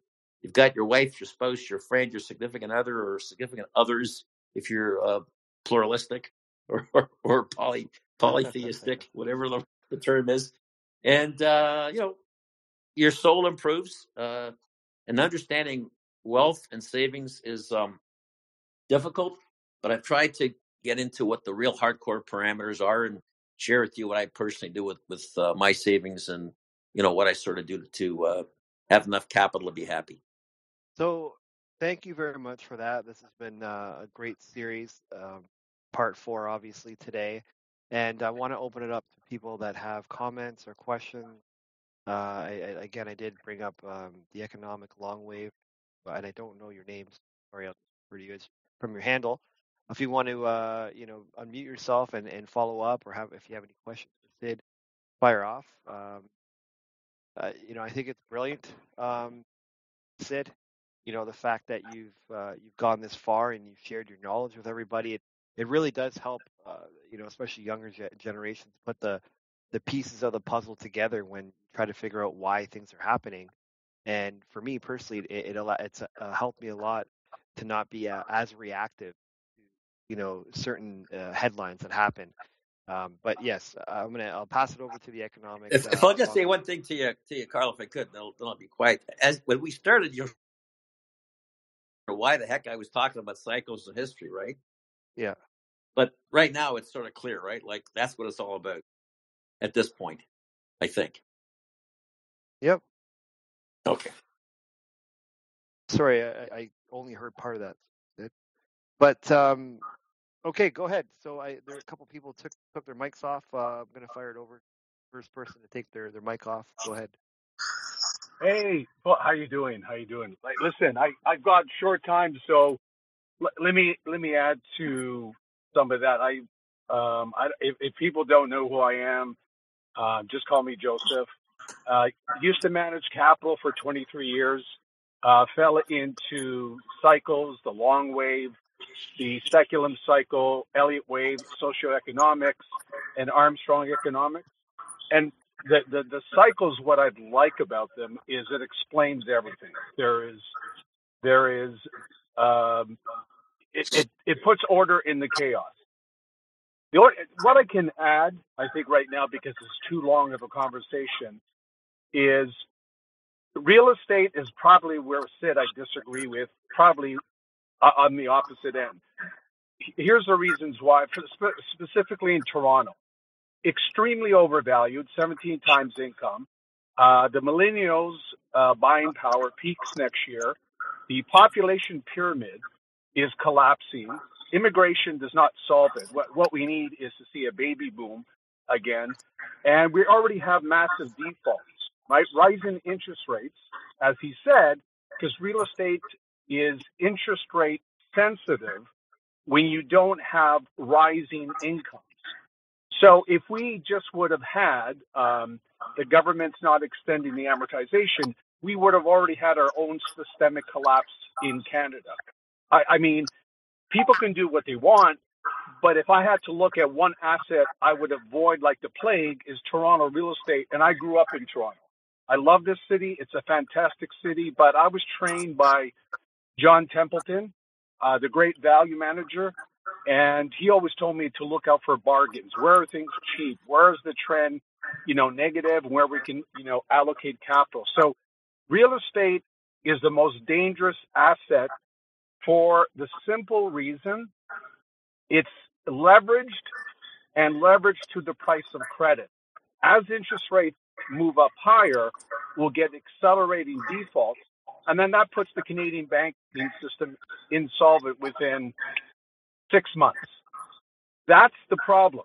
So if we didn't have these technical defaults, we already would have had the banking system collapse in Canada. And I find that is the most dangerous asset you could own.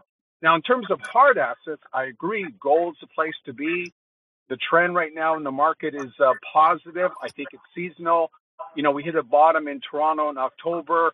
I run models because I used to run models for hedge funds and mutual funds, and it's positive, but looks like it's going to roll over in May.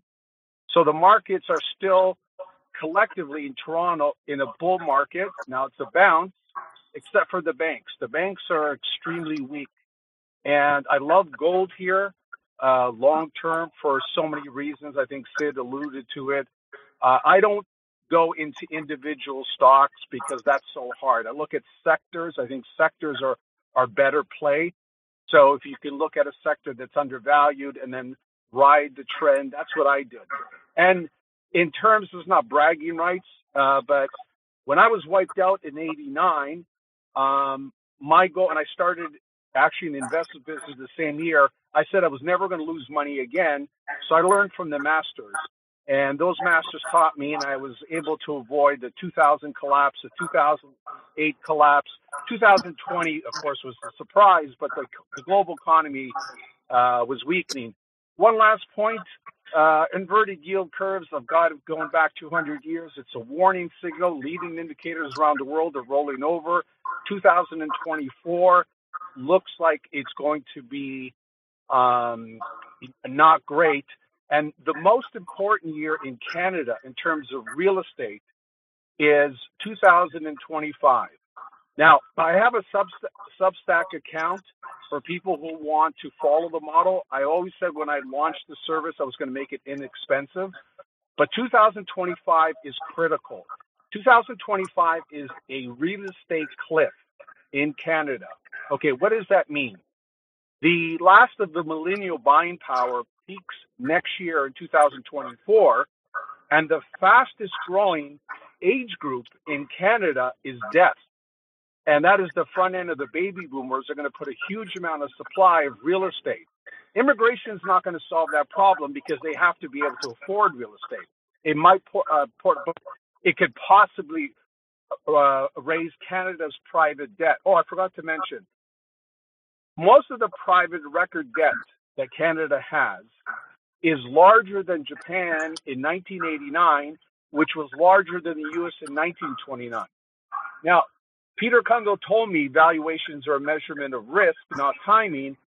Private debt levels are a warning of risk, not timing. But once it blows, and it's going to blow in the real estate market, then that's massively deflationary. And I think deflation will show up in Canada. Now, the geopolitical war could change all that, so I'm not going to discount that. But the geopolitical war could cause an inflationary cycle, so you have to pay attention to that. But we have all the precursors for a massive deflationary collapse. Population aging, expenditures, record private debt, huge amount of leverage in real estate that's unsustainable.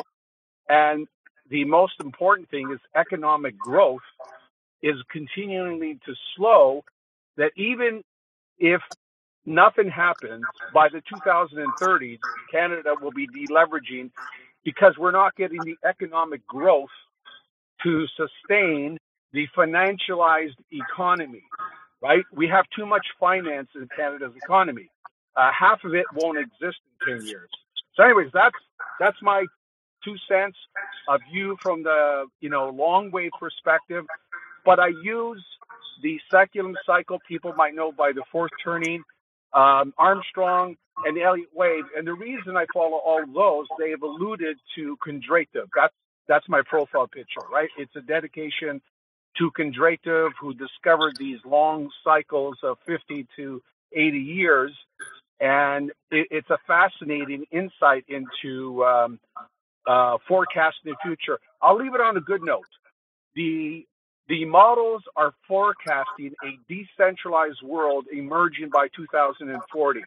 That is, we'll see the collapse of governments, a move to Asia, and the technologies will pick up where, let's say, like the sick care system. It's not sustainable. But the good news is the genomic revolution, the stem cell revolution, is going to transform humanity in ways we've never seen. And this is the beauty of the long wave, right? The long wave is propelled by technology, the down waves propelled by financialization, unsustainable credit, and then you get a deflationary collapse. So I said that quickly. I hope that was informative, and that was just some stuff I could pass on to you. Thanks for letting me speak. Absolutely, yeah. Thanks for joining. I'm glad I sent you the link today. Sid, do you want to follow up with your own thoughts? Yeah, if he's still on, I'd like to ask him if you had $500,000 today and that was it, of cash, what would you do with it? If I had what? How much? If somebody had $500,000 saved up, they have a job, they make $150,000 a year, and they've got $500,000 saved up, what would you tell them to do? Well, I'll tell them what the model is telling me to do is 50% in cash, 20% in gold and silver, and 30% in the market.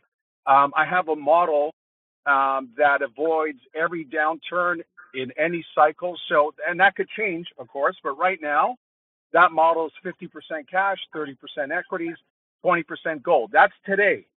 Understand that model can change in 3 months or 6 months. The model changes at most 4 times a year. I'm not a trader. I'm not a speculator. I just run models based on Martin Pring wrote a great book from the Kondratiev cycle, the business cycle. I copied it and I developed a Canadian version. So that's what it tells me today. How do you feel about interest rates? Do you have any perspective on that? I'm talking long bonds over the next. Yeah, I avoid them like a plague because they're going to default. 2, we're in an interest rate upturn in interest rates. On my Twitter feed, I think I posted it yesterday.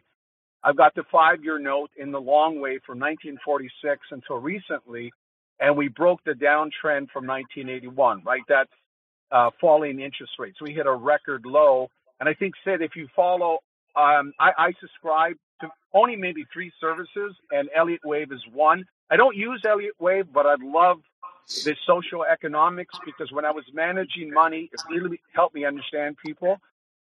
So we're in an uptrend. It's not straight, but that's going to put pressure on the real estate market because it's so leveraged. Now, there's good news. Something else. We have a stagnant workforce for the first time in Canada's history starting next year. So wages should start to increase. That's what's different. There are some differences in this wave. Long-term mortgages didn't exist in the last wave. We have a bulging population pyramid, and we have a stagnant workforce. Even though Canada's population is increasing, and it might grow to 50 million, most of it is because Canada's aging. And that's kind of good news for the workers, right? Their wages should finally start to turn around. Two more questions for you. Question Sure. 1 is, when you say, I think you said, 30% in the market, did you say? Yes, sir. Okay, what does that mean, the market? Tell me exactly what that means. That means you mean the S&P 500 index, or what do you mean? Well, I'm in Canada, so I have an allocation in between. There's no sectors. I was in resources, and that exited last year.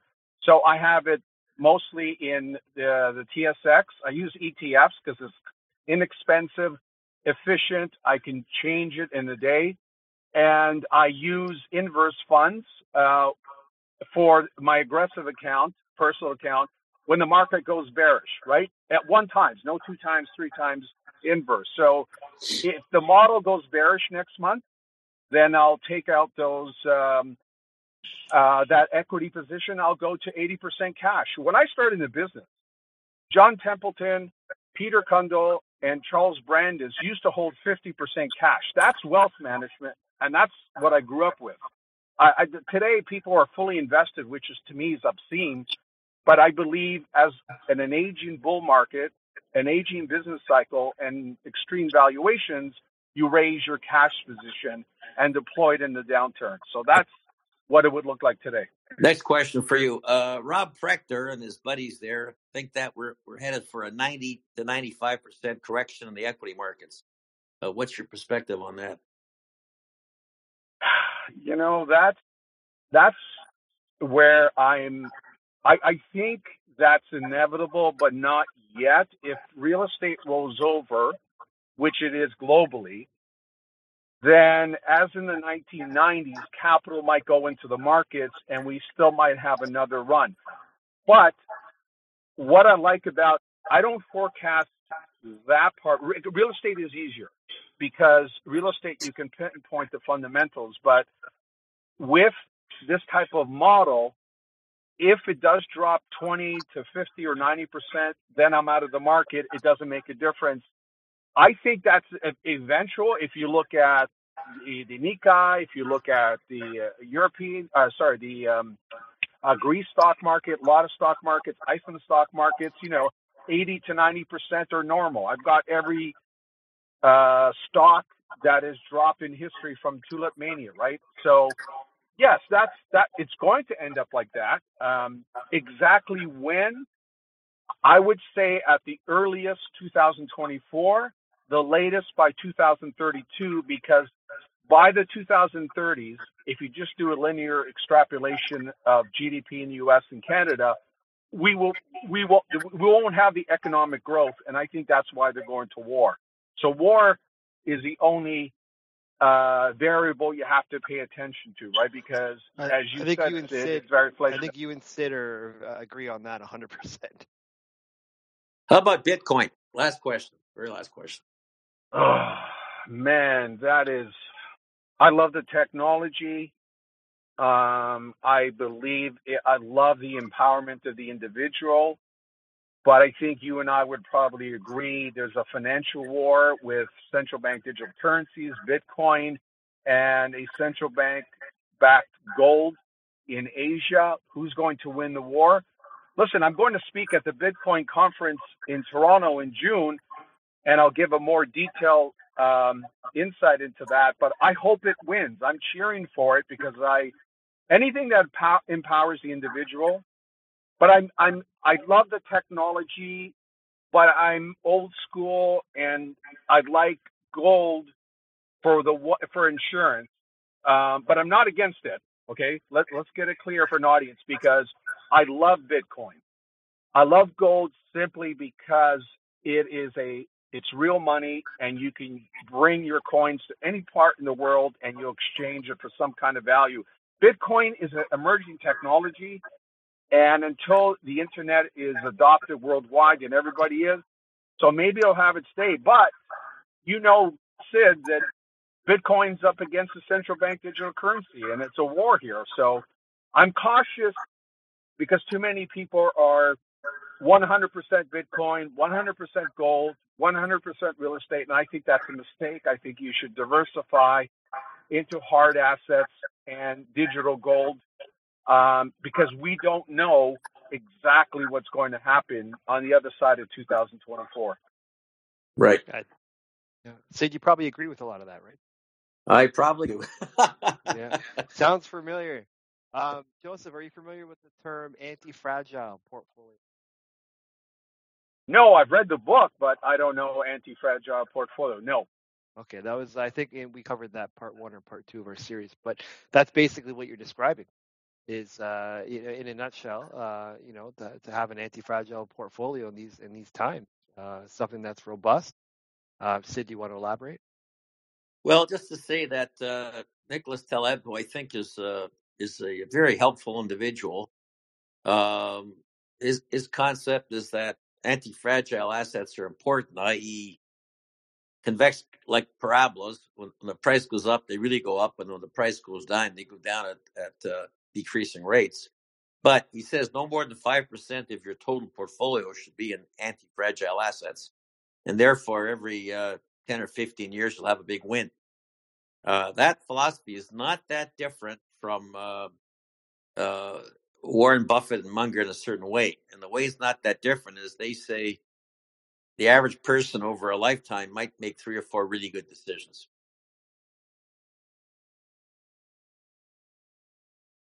That's a great thing. I'll leave it at this, because I have to run. It was interesting. Maybe I could do it another time with you guys.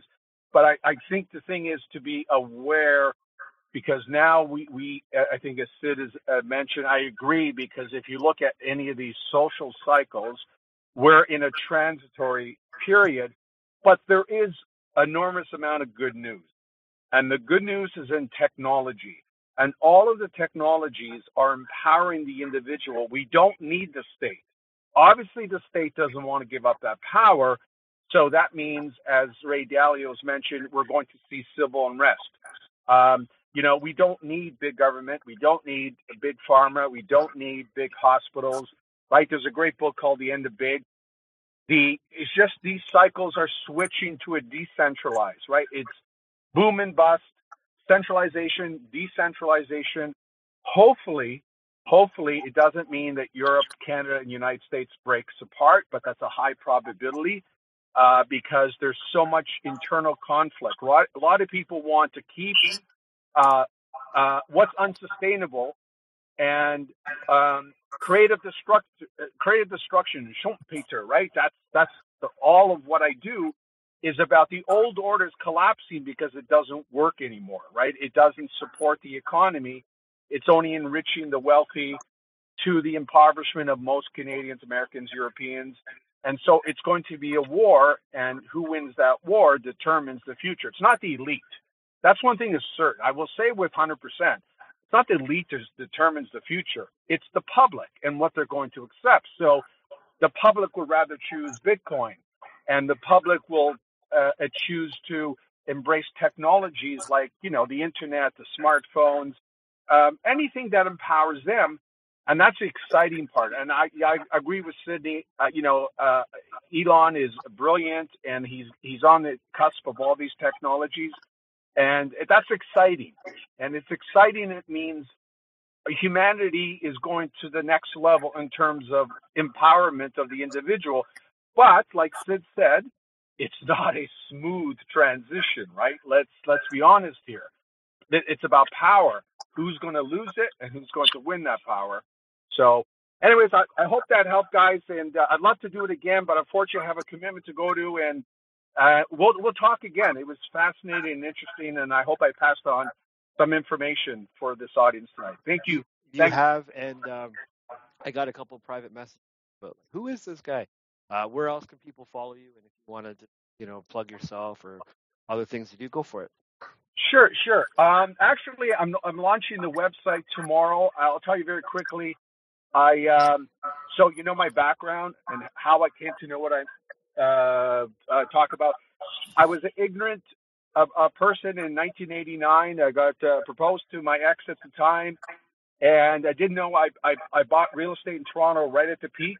In the same year, in '89, I started the investment business. So I was wiped out financially. I couldn't declare bankruptcy, so I had to pay down that debt. When you lose money that young, it was a lesson. And I said I was never going to lose money again. And I learned from the masters. I managed money for 23 years. And 2012, I had to leave because I had a traumatic brain injury. Recovered from that, and I'm stronger than ever. And at the same time, I was studying my research, the hedge funds, mutual funds, long story short. So I said what my friend said, Joe, you gotta bring this to the public. And I started on Twitter a couple of years ago. And tomorrow, I'll have a website. I have a Substack account. You can subscribe for free. If you want guidance for a model, I'm not an advisor anymore. Let me make that clear. But I can give you a model, what to do with your allocation. The website was there for people to learn about the models, to learn about the long wave, where we are in the cycle, and I'm pushing also on the website for the decentralized renaissance. I'm going to try to work with leaders, movers and shakers, how to build Canada in the 21st century, and the decentralized renaissance is going to be the good news on that part. So I hope that's the information, and have a follow and let me know, and send me a direct message and I can give you more information. So, but I got to run. Yeah, sounds good. And check your LinkedIn. I know someone sent you a request there. They told me to tell you to check your LinkedIn there. Okay, thanks for joining. And next time we do this, I'll send you a private message and maybe we can elaborate further. Okay, thanks for inviting me. And this was interesting and fascinating. I love talking about markets in the future. So good night, everyone. Thanks. Okay. Good night. Good luck on your venture. All right. Thank you. Next? Thank you. I see. Go ahead. Unmute yourself. You got your hand up there. Yeah, great to be here. This is Ravi. I live in New York, but I do a lot of work on especially looking at the decentralized in the world phenomena. In fact, yesterday I was hosting a very interesting space on looking at India. As the previous speaker said, there's a lot of focus which is really moving to Asia. And there was a very interesting article by the Wall Street Journal that the world's epicenter is slowly moving away from China to India. And, there's just three important factors, and really, really want to commend this on the topic, the end of money as we know it, because it's already happening. At least, I was in India 2 weeks ago. I don't know how many of you know that we have the unified payment interface. I'll give you an example. I was in India and I wanted to make a payment using my credit card. And I'd gone to buy groceries, right? And they were like, why don't you do UPI? I was like, what do you mean UPI? They said, we don't take cash or credit cards. You just do a UPI. And this is where the point that decentralized financial systems, tools, and mechanism are going to be very much the center stage of the new world order. So really, I mean, I was so much in awe with what was being said. And second factor, right? Just looking at the statistics of where India is today, it's about 3.5 trillion GDP. But Indians, as you know, we are obsessed with gold, right? We hold about $1.5 trillion of household owned gold. And I think this is a little crazy, but I think it's also another interesting factor is that the household wealth in India today is about 14 trillion, and very few of us know that. But the irony is really, maybe Sid, you may be looking at these numbers. The irony is out of that 14 trillion, only about 500 billion is really invested in the stock market. So Indians really like to hold more cash in their bank accounts, more in form of property, more in forms of gold. And I think with this change, as you said, as all the world goes through many cycles, right? And it's going through one right now. I think this is where that opportunity really comes in. So I basically look at, I actually curate the India 2047 Investors Forum in New York. And of course, I'm happy to share more about that. But the question I really have is, that as the world is changing and we are looking at this new phenomena of quote unquote de-dollarization, and also the kind of delinking of the SWIFT system, and as well as looking at people moving away from the European and the North American financial system. People in many countries in the South, especially in the BRICS countries, have started to look at their own bilateral agreements. Rupee, which was never used to be an international currency, the 17 countries, because of the Ukraine war, have started to trade in rupee right now, and most of that is digital, right?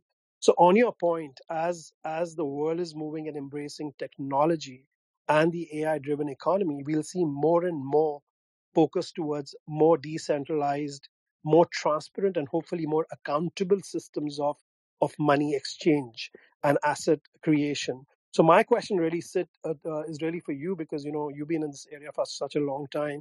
You've seen the evolution of the European market, the American market, the Chinese, and the Hong Kong market. What is your projection for India? And there was an interesting question in the Twitter space that I was hosting yesterday with the Minister for Technology.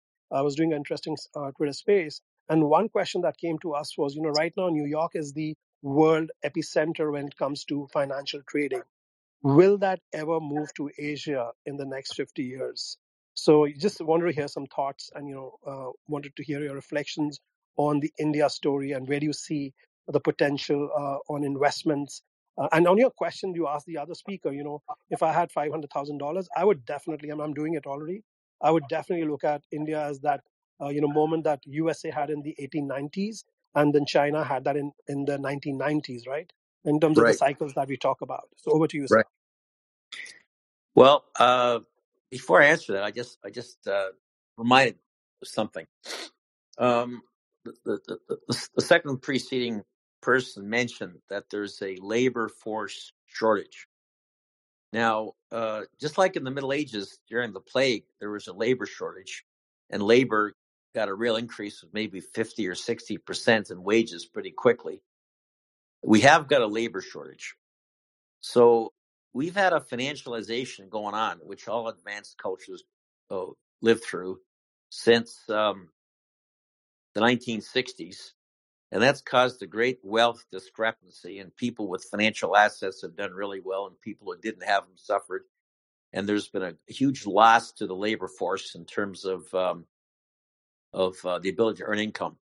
That's reversing right now. Now it's reversing because basically empires, if they're growing, need people. This empire is growing less. The East Indian Empire is growing. The Indian Empire is growing fairly well. Africa's not. China's got challenges, which is why they're probably moving towards war. But while people accumulated a lot of wealth by buying real estate and buying financial assets for a long time, right now labor and entrepreneurialism is really, really, really, really, really, I've said that 5 or 6 times important. And I can think of jobs in the service sector. I can think of jobs in health, jobs in private education, fitness, etc., or specific jobs in technology where human capital is now way more important than it's been for 50 years. So I just mentioned that as that's going to be a major source of income to focus on, as opposed to third party income. And when I think of real estate, I'm thinking of active real estate, not passive real estate. And I'm not thinking of highly levered real estate and very specific areas. So I was being more specific. So I just mentioned that again as being very important. I should also mention that the previous guy was speaking about socioeconomics. It's really, really important, I think, to be aware of what socioeconomics is. It was put together by a guy called Robert Prechter. It's an incredibly novel way of looking at the economic cycles. No one's ever done before. And I think if you get a couple of his books, or if you look on his website, Robert Prechter, Prechter, it's easy to understand. It's very good. And the comfort level you get to start to understand what's really going on in terms of social cycles, it just makes life a lot more pleasant and easier to understand. I think that's important. Now, in terms of the specific question about India, etc., I would say this. America at the present time appears on the decline, but it could take decades and decades to slow down. Number one. Number two, if you're going to diversify across countries, I know a lot about certain real estate. I know a lot about certain commodities. I know a lot about certain things. But in terms of the world of where to put your money, I know a lot about, maybe 2% of it or 1% of it. I know nothing about 99, 98% of it. So, you have to really know your specific space. Because India's got great demographics, and because it's essentially increasingly a liberal democratic country, and because of the slow or maybe accelerating or de-dollarization, India's got to be a great place to invest if you know exactly what you're doing. So if you're going to get involved with India, you need to deal with experts that know India backwards and forwards. Just like if I get involved in real estate, I don't know Barrie, I don't know Thunder Bay, I don't know Halifax, but I do know certain parts of downtown Toronto. So, relatively speaking, is Ray Dalio, really keen on India? I'm sure he work with experts, and to the extent that you're not an expert, that's got to determine what the allocation is. And but like I mentioned, the post-imperial empire is occurring. The multipolar world probably is evolving. Germany is starting to change. France is starting to change. They're not supporting America and the Ukraine very strongly. Neither is most of the world, including India, which is standing back and being very careful.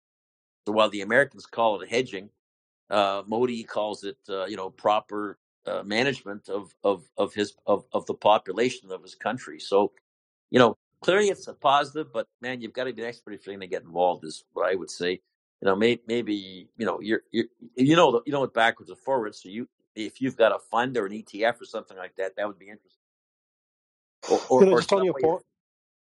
Go ahead. Sorry, just wanted to say your point, which are so critical right now, and we had a long discussion on this yesterday, because the World Population Report, just on the socioeconomic part, came out about 5 days ago, and the projected population growth of India by 2065 is about 1.7 billion.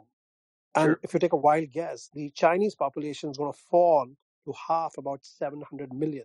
But the most critical part is going to be the youth dividend.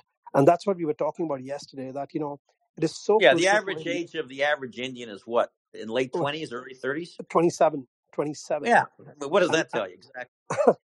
And that will tell you that, when you look at manufacturing, looking at the human capital, as you rightly pointed out, a human capital that she or he is skilled to really either get into manufacturing, all the technology advancement, or so on and so forth.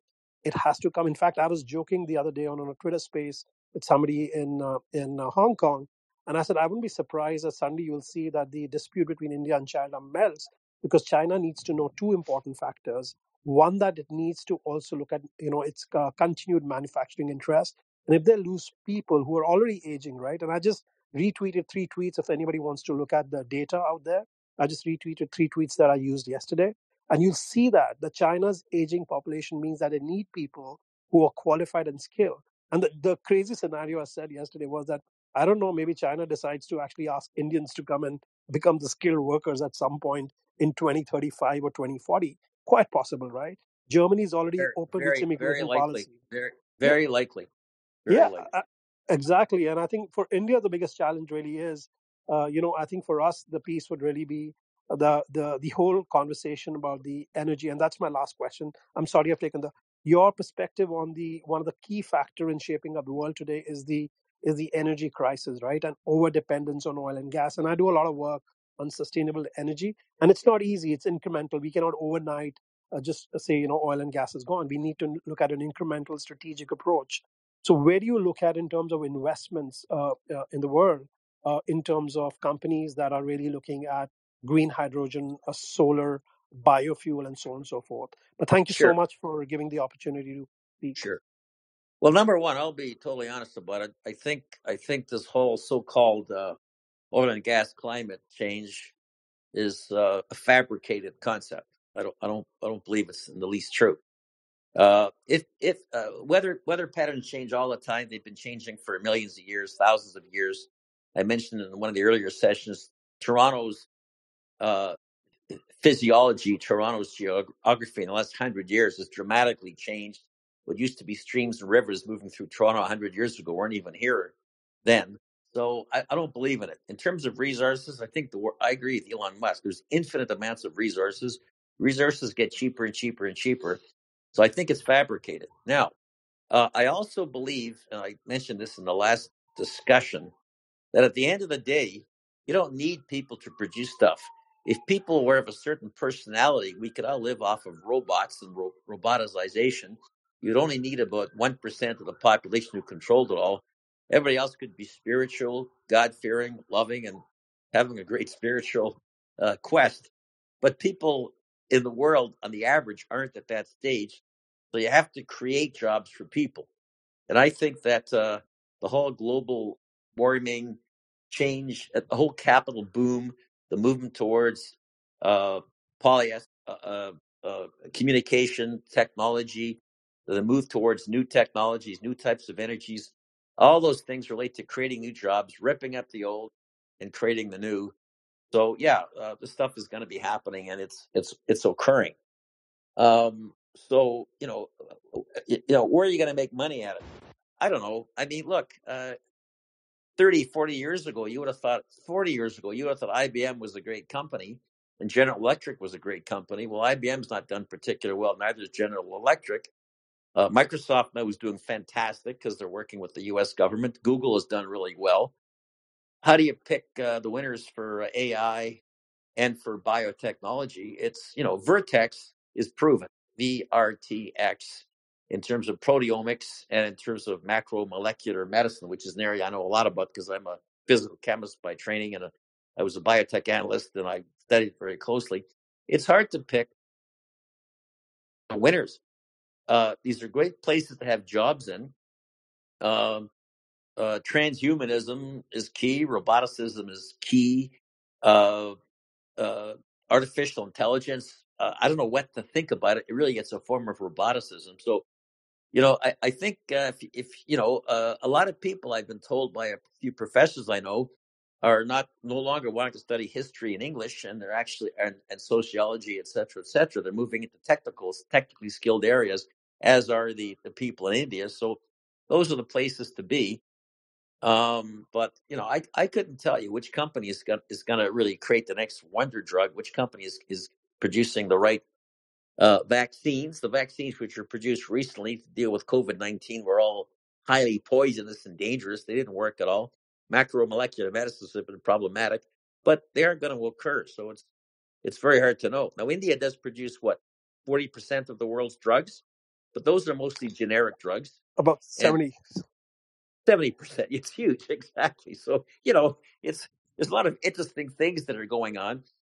One thing I'll say for the America is that there's still a strong scientific culture for the people at MIT and Caltech and Harvard.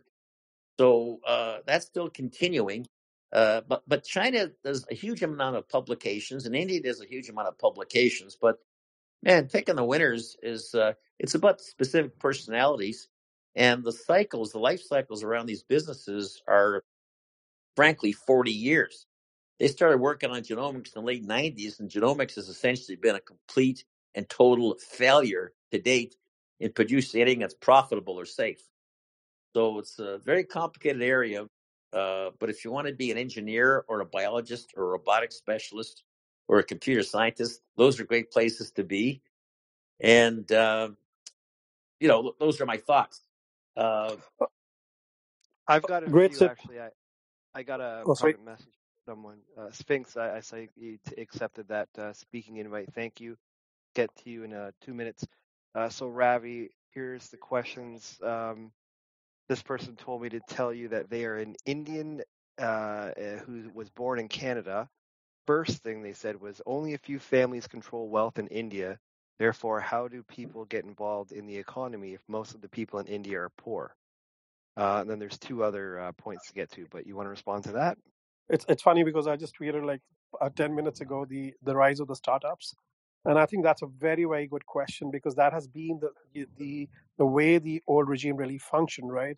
And because I'm sit on a lot of startups and I invest, so you see the rise of the new tier B and tier C cities and the startup initiatives. In fact, yesterday we had amazing startup folks that were coming out, and one thing that I've been saying, I'll put that on LinkedIn today, my white paper on India 2047 towards 30 trillion economy.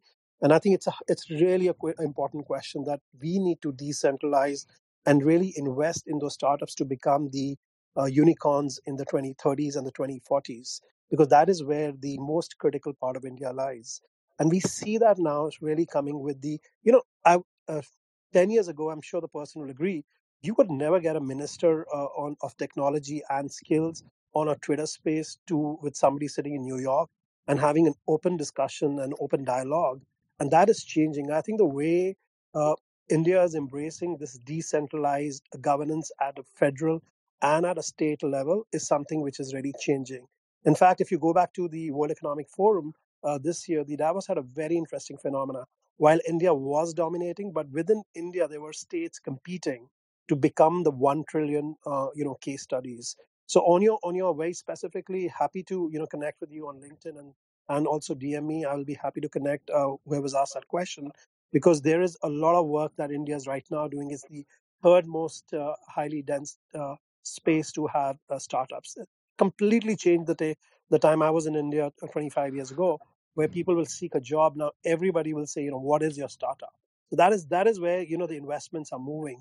A lot of folks are moving into pharmaceuticals. A lot of folks are moving into AI, robotics. And, I'll give you one very interesting, I was speaking on an AI space and they were saying, chat GPT. I said, guys, during COVID, we were supporting about 5,000 teachers to train about 5 million students across the middle school between 2020 and 2022 on AI skills. I said, this is before Satya Nadella made this big revelation of the world powered by AI. In India, we were already doing AI skilling on middle school students and linking them. We were doing trainings on crypto. We were doing training on the new financial electronic form of trade. And that is where I think the skilling and being ahead of the curve really will matter. So yes, a very good question, but that is slowly changing. It's difficult, but I'm very confident that it'll change. And I see that. I'm working very closely. And if you're on LinkedIn, you'll see my white paper on India 2047 towards a 30 trillion economy. I think we'll definitely reach there. You said you had two more Okay. questions. Yeah, just two more things. Actually, if they're so successful, why are so many Indians sending their kids to Canada to study? And then the last one was ask him how someone can invest in India when there's so much corruption. Yeah, so I think first of all, I think the focus on Canada is very interesting. I mean, it's India. First of all, is not it's not a it's a very diverse demography. India has two important phenomena happening. It's had a skewed youth bulge. So you see that the youth bulge is really happening in the north of the part of India, and there are certain states like Punjab, which used to be a very, very successful state about 15 years ago, is probably the number 16th in the state GDP. And that is where you see a lot of folks coming from that state and moving towards Canada.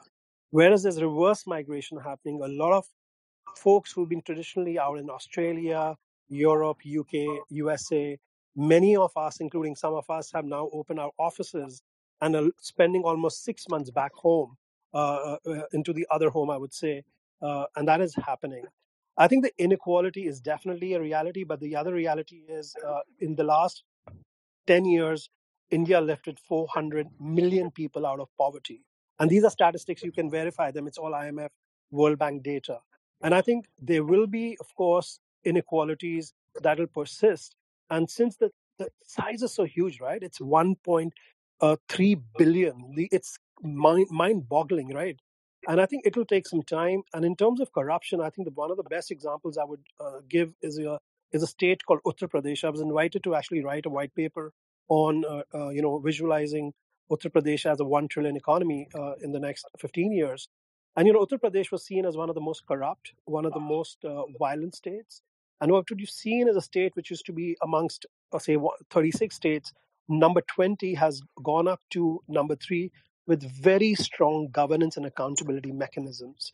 So you see some parts of India which are moving towards more democratic, transparent, accountable system, whereas some states still continue in the old format.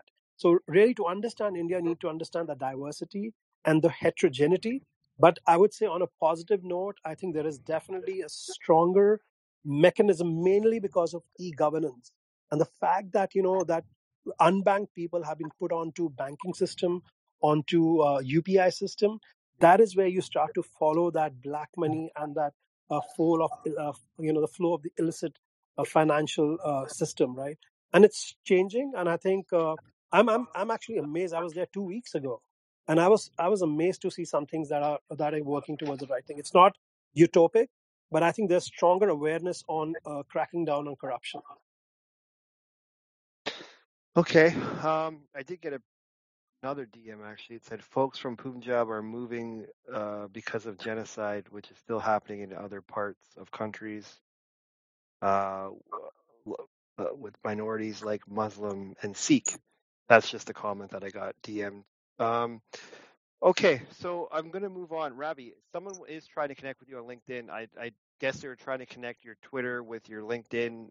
Did you want to can you let us know what your LinkedIn is so we can find you there? It's just Ravi Karkara. I mean, I can tweet that out too. You can just do that. Okay, Absolutely. great. But great. Thank you very so much to you and Sid. Yeah, I'll go to listener absolutely. now. Thank you. Okay. Bings, thanks for joining. How are Hi, thank you for the invite. Hi, Sydney. Nice to Hiya. nice to hear you again. Always good to hear your voice. Thank you. You as well. So Sydney, you said a couple of things that like perked my ears, and I jotted them down. One of them was you have to know the difference between wealth and money. So I wanted to say a couple of things about that, and then get some commentary from you on it, because you didn't really talk about it, and it was one of the most important things I think you said. So I just wanted to say this is to me very essential, right? Because when you look at money as a unit of exchange, a unit of a store of value, that sort of thing, and then wealth being basically the total value of all your assets, okay? I think this distinction is really important, because what happens is we make short-sighted decisions for immediate money, which we think is wealth, but it's not. And so I think, I don't know if you were making reference to Adam Smith's Wealth of Nations, but I just think that book, if anybody wants to read that, even though he talks about it on a nation state level, a lot of the things that he talks about are applicable to personal finance, believe it or not. And anyway, I just wanted to know if you would elaborate more on that, money versus wealth. Okay, so hold on there. I'm going to comment on it. Here's my thoughts on that. I'm going to take about 5 or 6 minutes to talk about it, because it's actually underlies what this whole series of talk was about, and in the following way. The reason I took this approach in the last 5 or 6 talks is that I know from personal experience that virtually everything you study in university about economics and finance, and everything you read in the newspapers about wealth accumulation and savings, or on social media, is silly. And it's most of it's self-serving, and even the stuff that's not self-serving is extreme, and it's very opinionated, and it doesn't really deal with the ultimate truths. There's only 2 popular people I've come across in the popular communication vehicles that actually are fairly truthful. And those people are Robert Prechter of Elliott Wave. He's very specific, and he understands the relationship between civilization, society, and wealth. He's good. And the other person who's we all talk about a lot is Warren Buffett and Charlie Munger. Those guys are actually serious, and they're not particularly self-serving. They actually do tell you the truth, but you have to really work hard to get on it. Now, when it comes to wealth, I talked about what the Bible means by wealth, and I've talked about what the original words for wealth were in the Old Testament and the New Testament and in Egypt. And the words for wealth were words like gold, silver, food, and family. That was wealth. So money was not really part of it all. And when we often quote the Old Testaments or the Egyptian texts, and when they're translated as money, the actual words are gold, silver, food, and seeds and rice. That real wealth is the ability to live, survive. That's physical wealth. Now, spiritual wealth is the ability to know what to do in your life and what to do with your time. That's really what wealth is. Now, we've been into money for about 2,000 or 3,000 years, and for money became associated with wealth, and really that happened because during stable times, people start to store their money start to store their wealth occasionally in money, and banks start to develop because people start borrowing, and notes become real, and people start to invest in notes, commercial paper, and stuff, and it starts to take on a fetish, an idol worship, a physical thing, a physical idea, and in peaceful times, that's okay. Those things are wealth. Because they store value just by coincidence.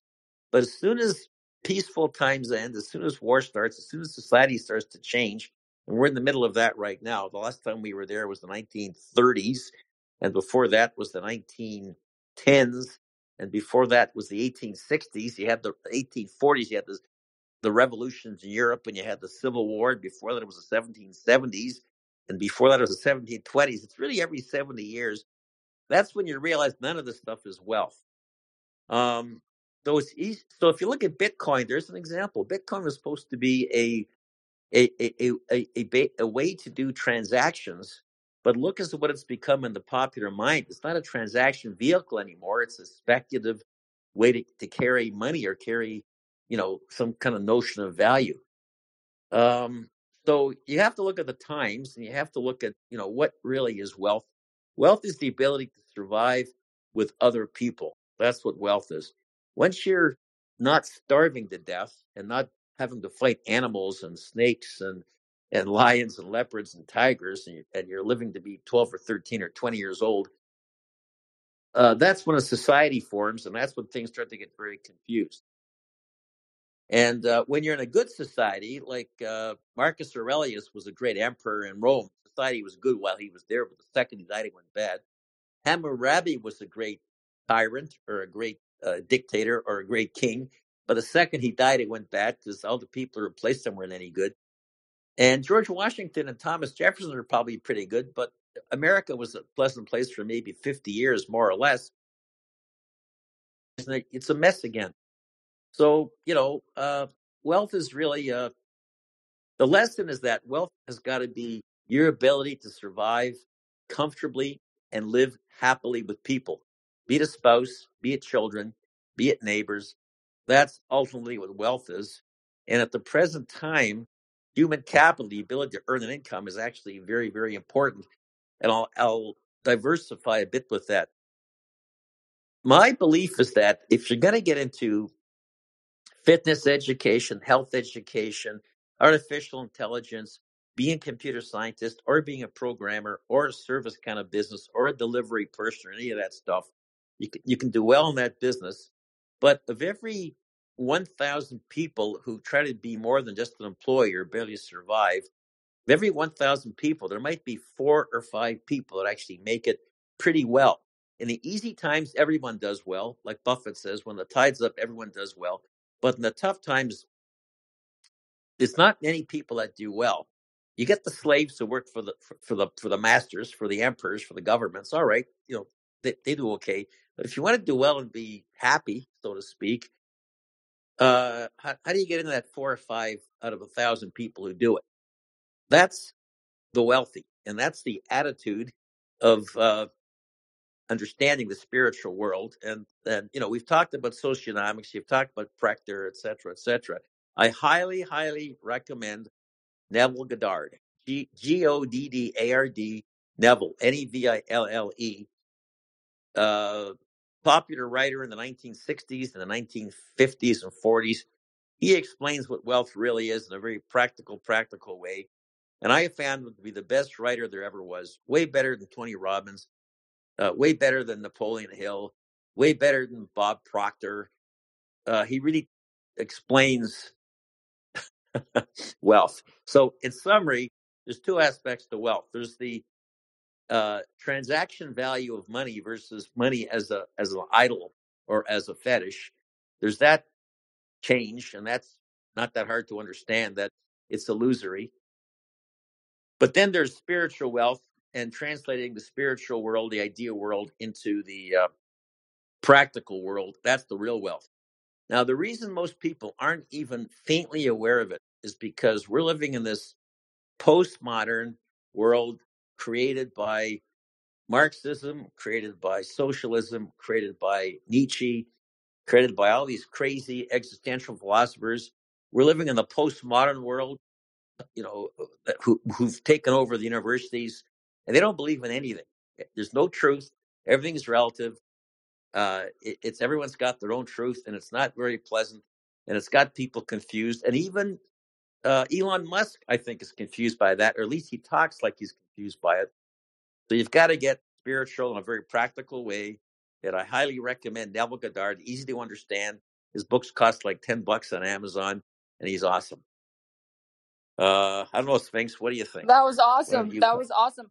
I do want to offer my sort of definition of wealth as well. So I was on a panel many years ago with Sue Zorman, and she said that you should. She was advising. We're talking to people. It was like 1,000 people, several of us there. And she mentioned, she said you should always have 6 months of emergency fund, so that if you don't have any incoming, if you don't have any income coming in, that you have at least 6 months of cushion. And that got me thinking, partly because I happen to be neurotic and psycho and take everything to the extreme. But it got me to think about, I looked at wealth differently. And I started to define wealth in units of time, meaning for me, I started to calculate right then and there. I was thinking, how wealthy am I in terms of time? If I were to stop making the income that I'm making today, how long would I be able to maintain my current level of lifestyle without having to do anything else? And that was very revealing to me. So for me, I define wealth as how long can I sustain this, assuming it's a good lifestyle, right? That I want to, or that I currently have. How about without money coming in? So it's almost like a lack of incoming money. What wealth do you have for me? Right. That's a good. I think that's one of a few models that one would want to have. Biblically speaking and philosophically speaking, it means don't be dependent on other people. Don't become a beggar. You have to be independent. That's true. Could I just add something to that? Please. The divorce rate is like 60%, and the marriage rate in North America is like horrendous. Never in the history of personkind has a sole individual who wasn't part of a family been able to survive. Never. That's a bit of a tragedy, I think, in the Western world right now. It's been the cause of demographics. A lot of people believe life isn't worth living. It's too depressing. Why would you want to have kids, et cetera, et cetera? People defer forming partnerships. That's a part of wealth as well, having personal partnerships. We used to call it marriage, call it whatever you want. But there's also business partnerships, lifelong business partnerships. People who live on their own personally, and people who haven't got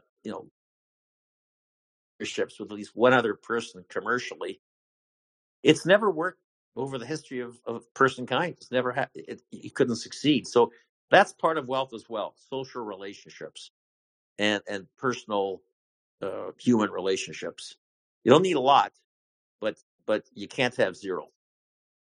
If I may add just a final thing to that, Sid, I would just want to say, you mentioned at the beginning of this about sort of modern days focus on money versus wealth. Well, I think that you talk about partnerships and unions, whether it's in the business realm or in the personal realm, because as we know, even if you unite with someone romantically, it's easier to build an empire that way, right? So Yep. But I think what's happened is, no thanks to social media, has really sort of helped this problem exacerbate. Because why? Because people now can basically pretend to be wealthy without being wealthy. And so it's this sort of thing. They're posting a picture of a Rolex. Here's my Rolex, right? Where you don't even know whose hand that is really. And the point is, it is putting value on the immediate feedback that you get from people that you don't know. And it's like wealth. That is so the antithesis of wealth. So I just think that part of the culture has really gone that way as well. I agree with you. Could I add to that just a little bit? I know this is starting to sound like psychology. We're going to stay here all day. Yes. Yeah. Okay. What I would add to that is the following. It's not that hard when you're talking to somebody for 10 minutes or half an hour or have a couple of meetings to tell who's lying, who's a con person, and who's not. It's not that hard. And that's the skill set people have to develop. The other thing is that when you talk to people on Twitter, or if you talk to people on Zoom, that's not a relationship. You actually have to talk to people face to face. And that's something which a wealthy person realizes.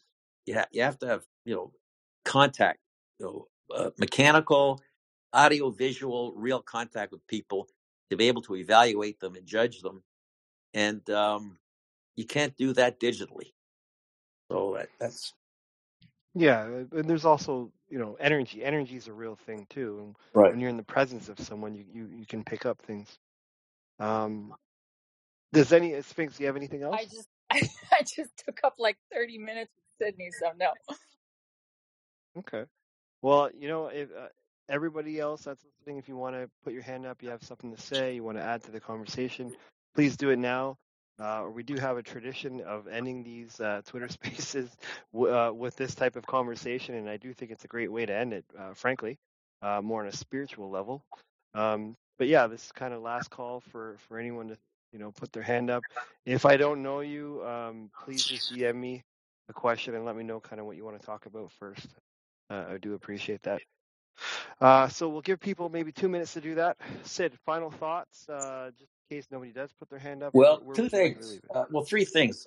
Anyone that's on, Robert Prechter, Socionomics, you got to at least get one of his books because he really helps explain the world. And for the parts of the world that say a guy like Elon Musk doesn't cover or Warren Buffett, he covers it. That's crucial. Number two, I mentioned Neville Goddard, Goddard, absolutely essential. He actually explains the transmutation of the spiritual into the material and the physical, which is like money, wealth, savings. That's really really crucial. And third thing I'll say is that the most important information out there is not taught by the universities and not taught by schools. You got to pick it up from other sources. It's remarkable, but it's a fact. Schools and universities tend to support the empire or the emperor, and they're like what's his name at MIT, the philologist Noam Chomsky. Like Noam Chomsky says, universities and education institutions are primarily propaganda outfits. So if you want real knowledge, you got to sort of find it yourself, and those are some pretty damn good sources. Well, nobody's put their hand up. I think this is a great spot to leave it. Okay. On behalf of everybody, Sid, thank you very much for putting your presentation together today, and so far four parts of the series. And if you have anything new, then we'll do another one, whether that's next Sunday, 2 Sundays, 3 Sundays from now. Hopefully we will have another part to this. I'd like to thank all of the people that requested to speak and spoke today and had questions. Fantastic. And that's basically it. So Sid, again, just we'll leave it with you. Final words, send us off, and then I'll close the space off. I think that's it. I think this initial series, in terms of setting a structure or a basis for these types of advanced discussions on finance and investing, I think we've really covered it. And I guess you're saving some of these on Spotify, right? Yes, they go up on Spotify the next day, Apple Music, all these other podcast places. So, and people on Twitter can just listen to the recording there too. Right. Okay. We haven't heard anything too much the last couple of weeks about bank collapses and stuff like that, but don't be surprised to see it all come back. Absolutely. Okay, well, I'd like to do a deeper dive on real estate, real estate specific focused Twitter space. I think that makes sense. Yes, I think it does too. And I know a few people. I know things. I remember you private messaged me. No, that's not the person I was thinking of. Actually, the person I was thinking of, his name is Daniel Foch. He's a Canadian, and I think he's got the #1 Canadian real estate podcast. But obviously, I don't want to ignore the U.S. and the global real estate market, frankly, because they're sort of all intertwined. And I think to talk about global real estate would be fascinating. But yeah, I'm not going to be inviting that person that you private messaged me. Right. Okay. I'll close it off there. Okay, Everyone, enjoy your week coming up, and be safe. Love your neighbor. Take care.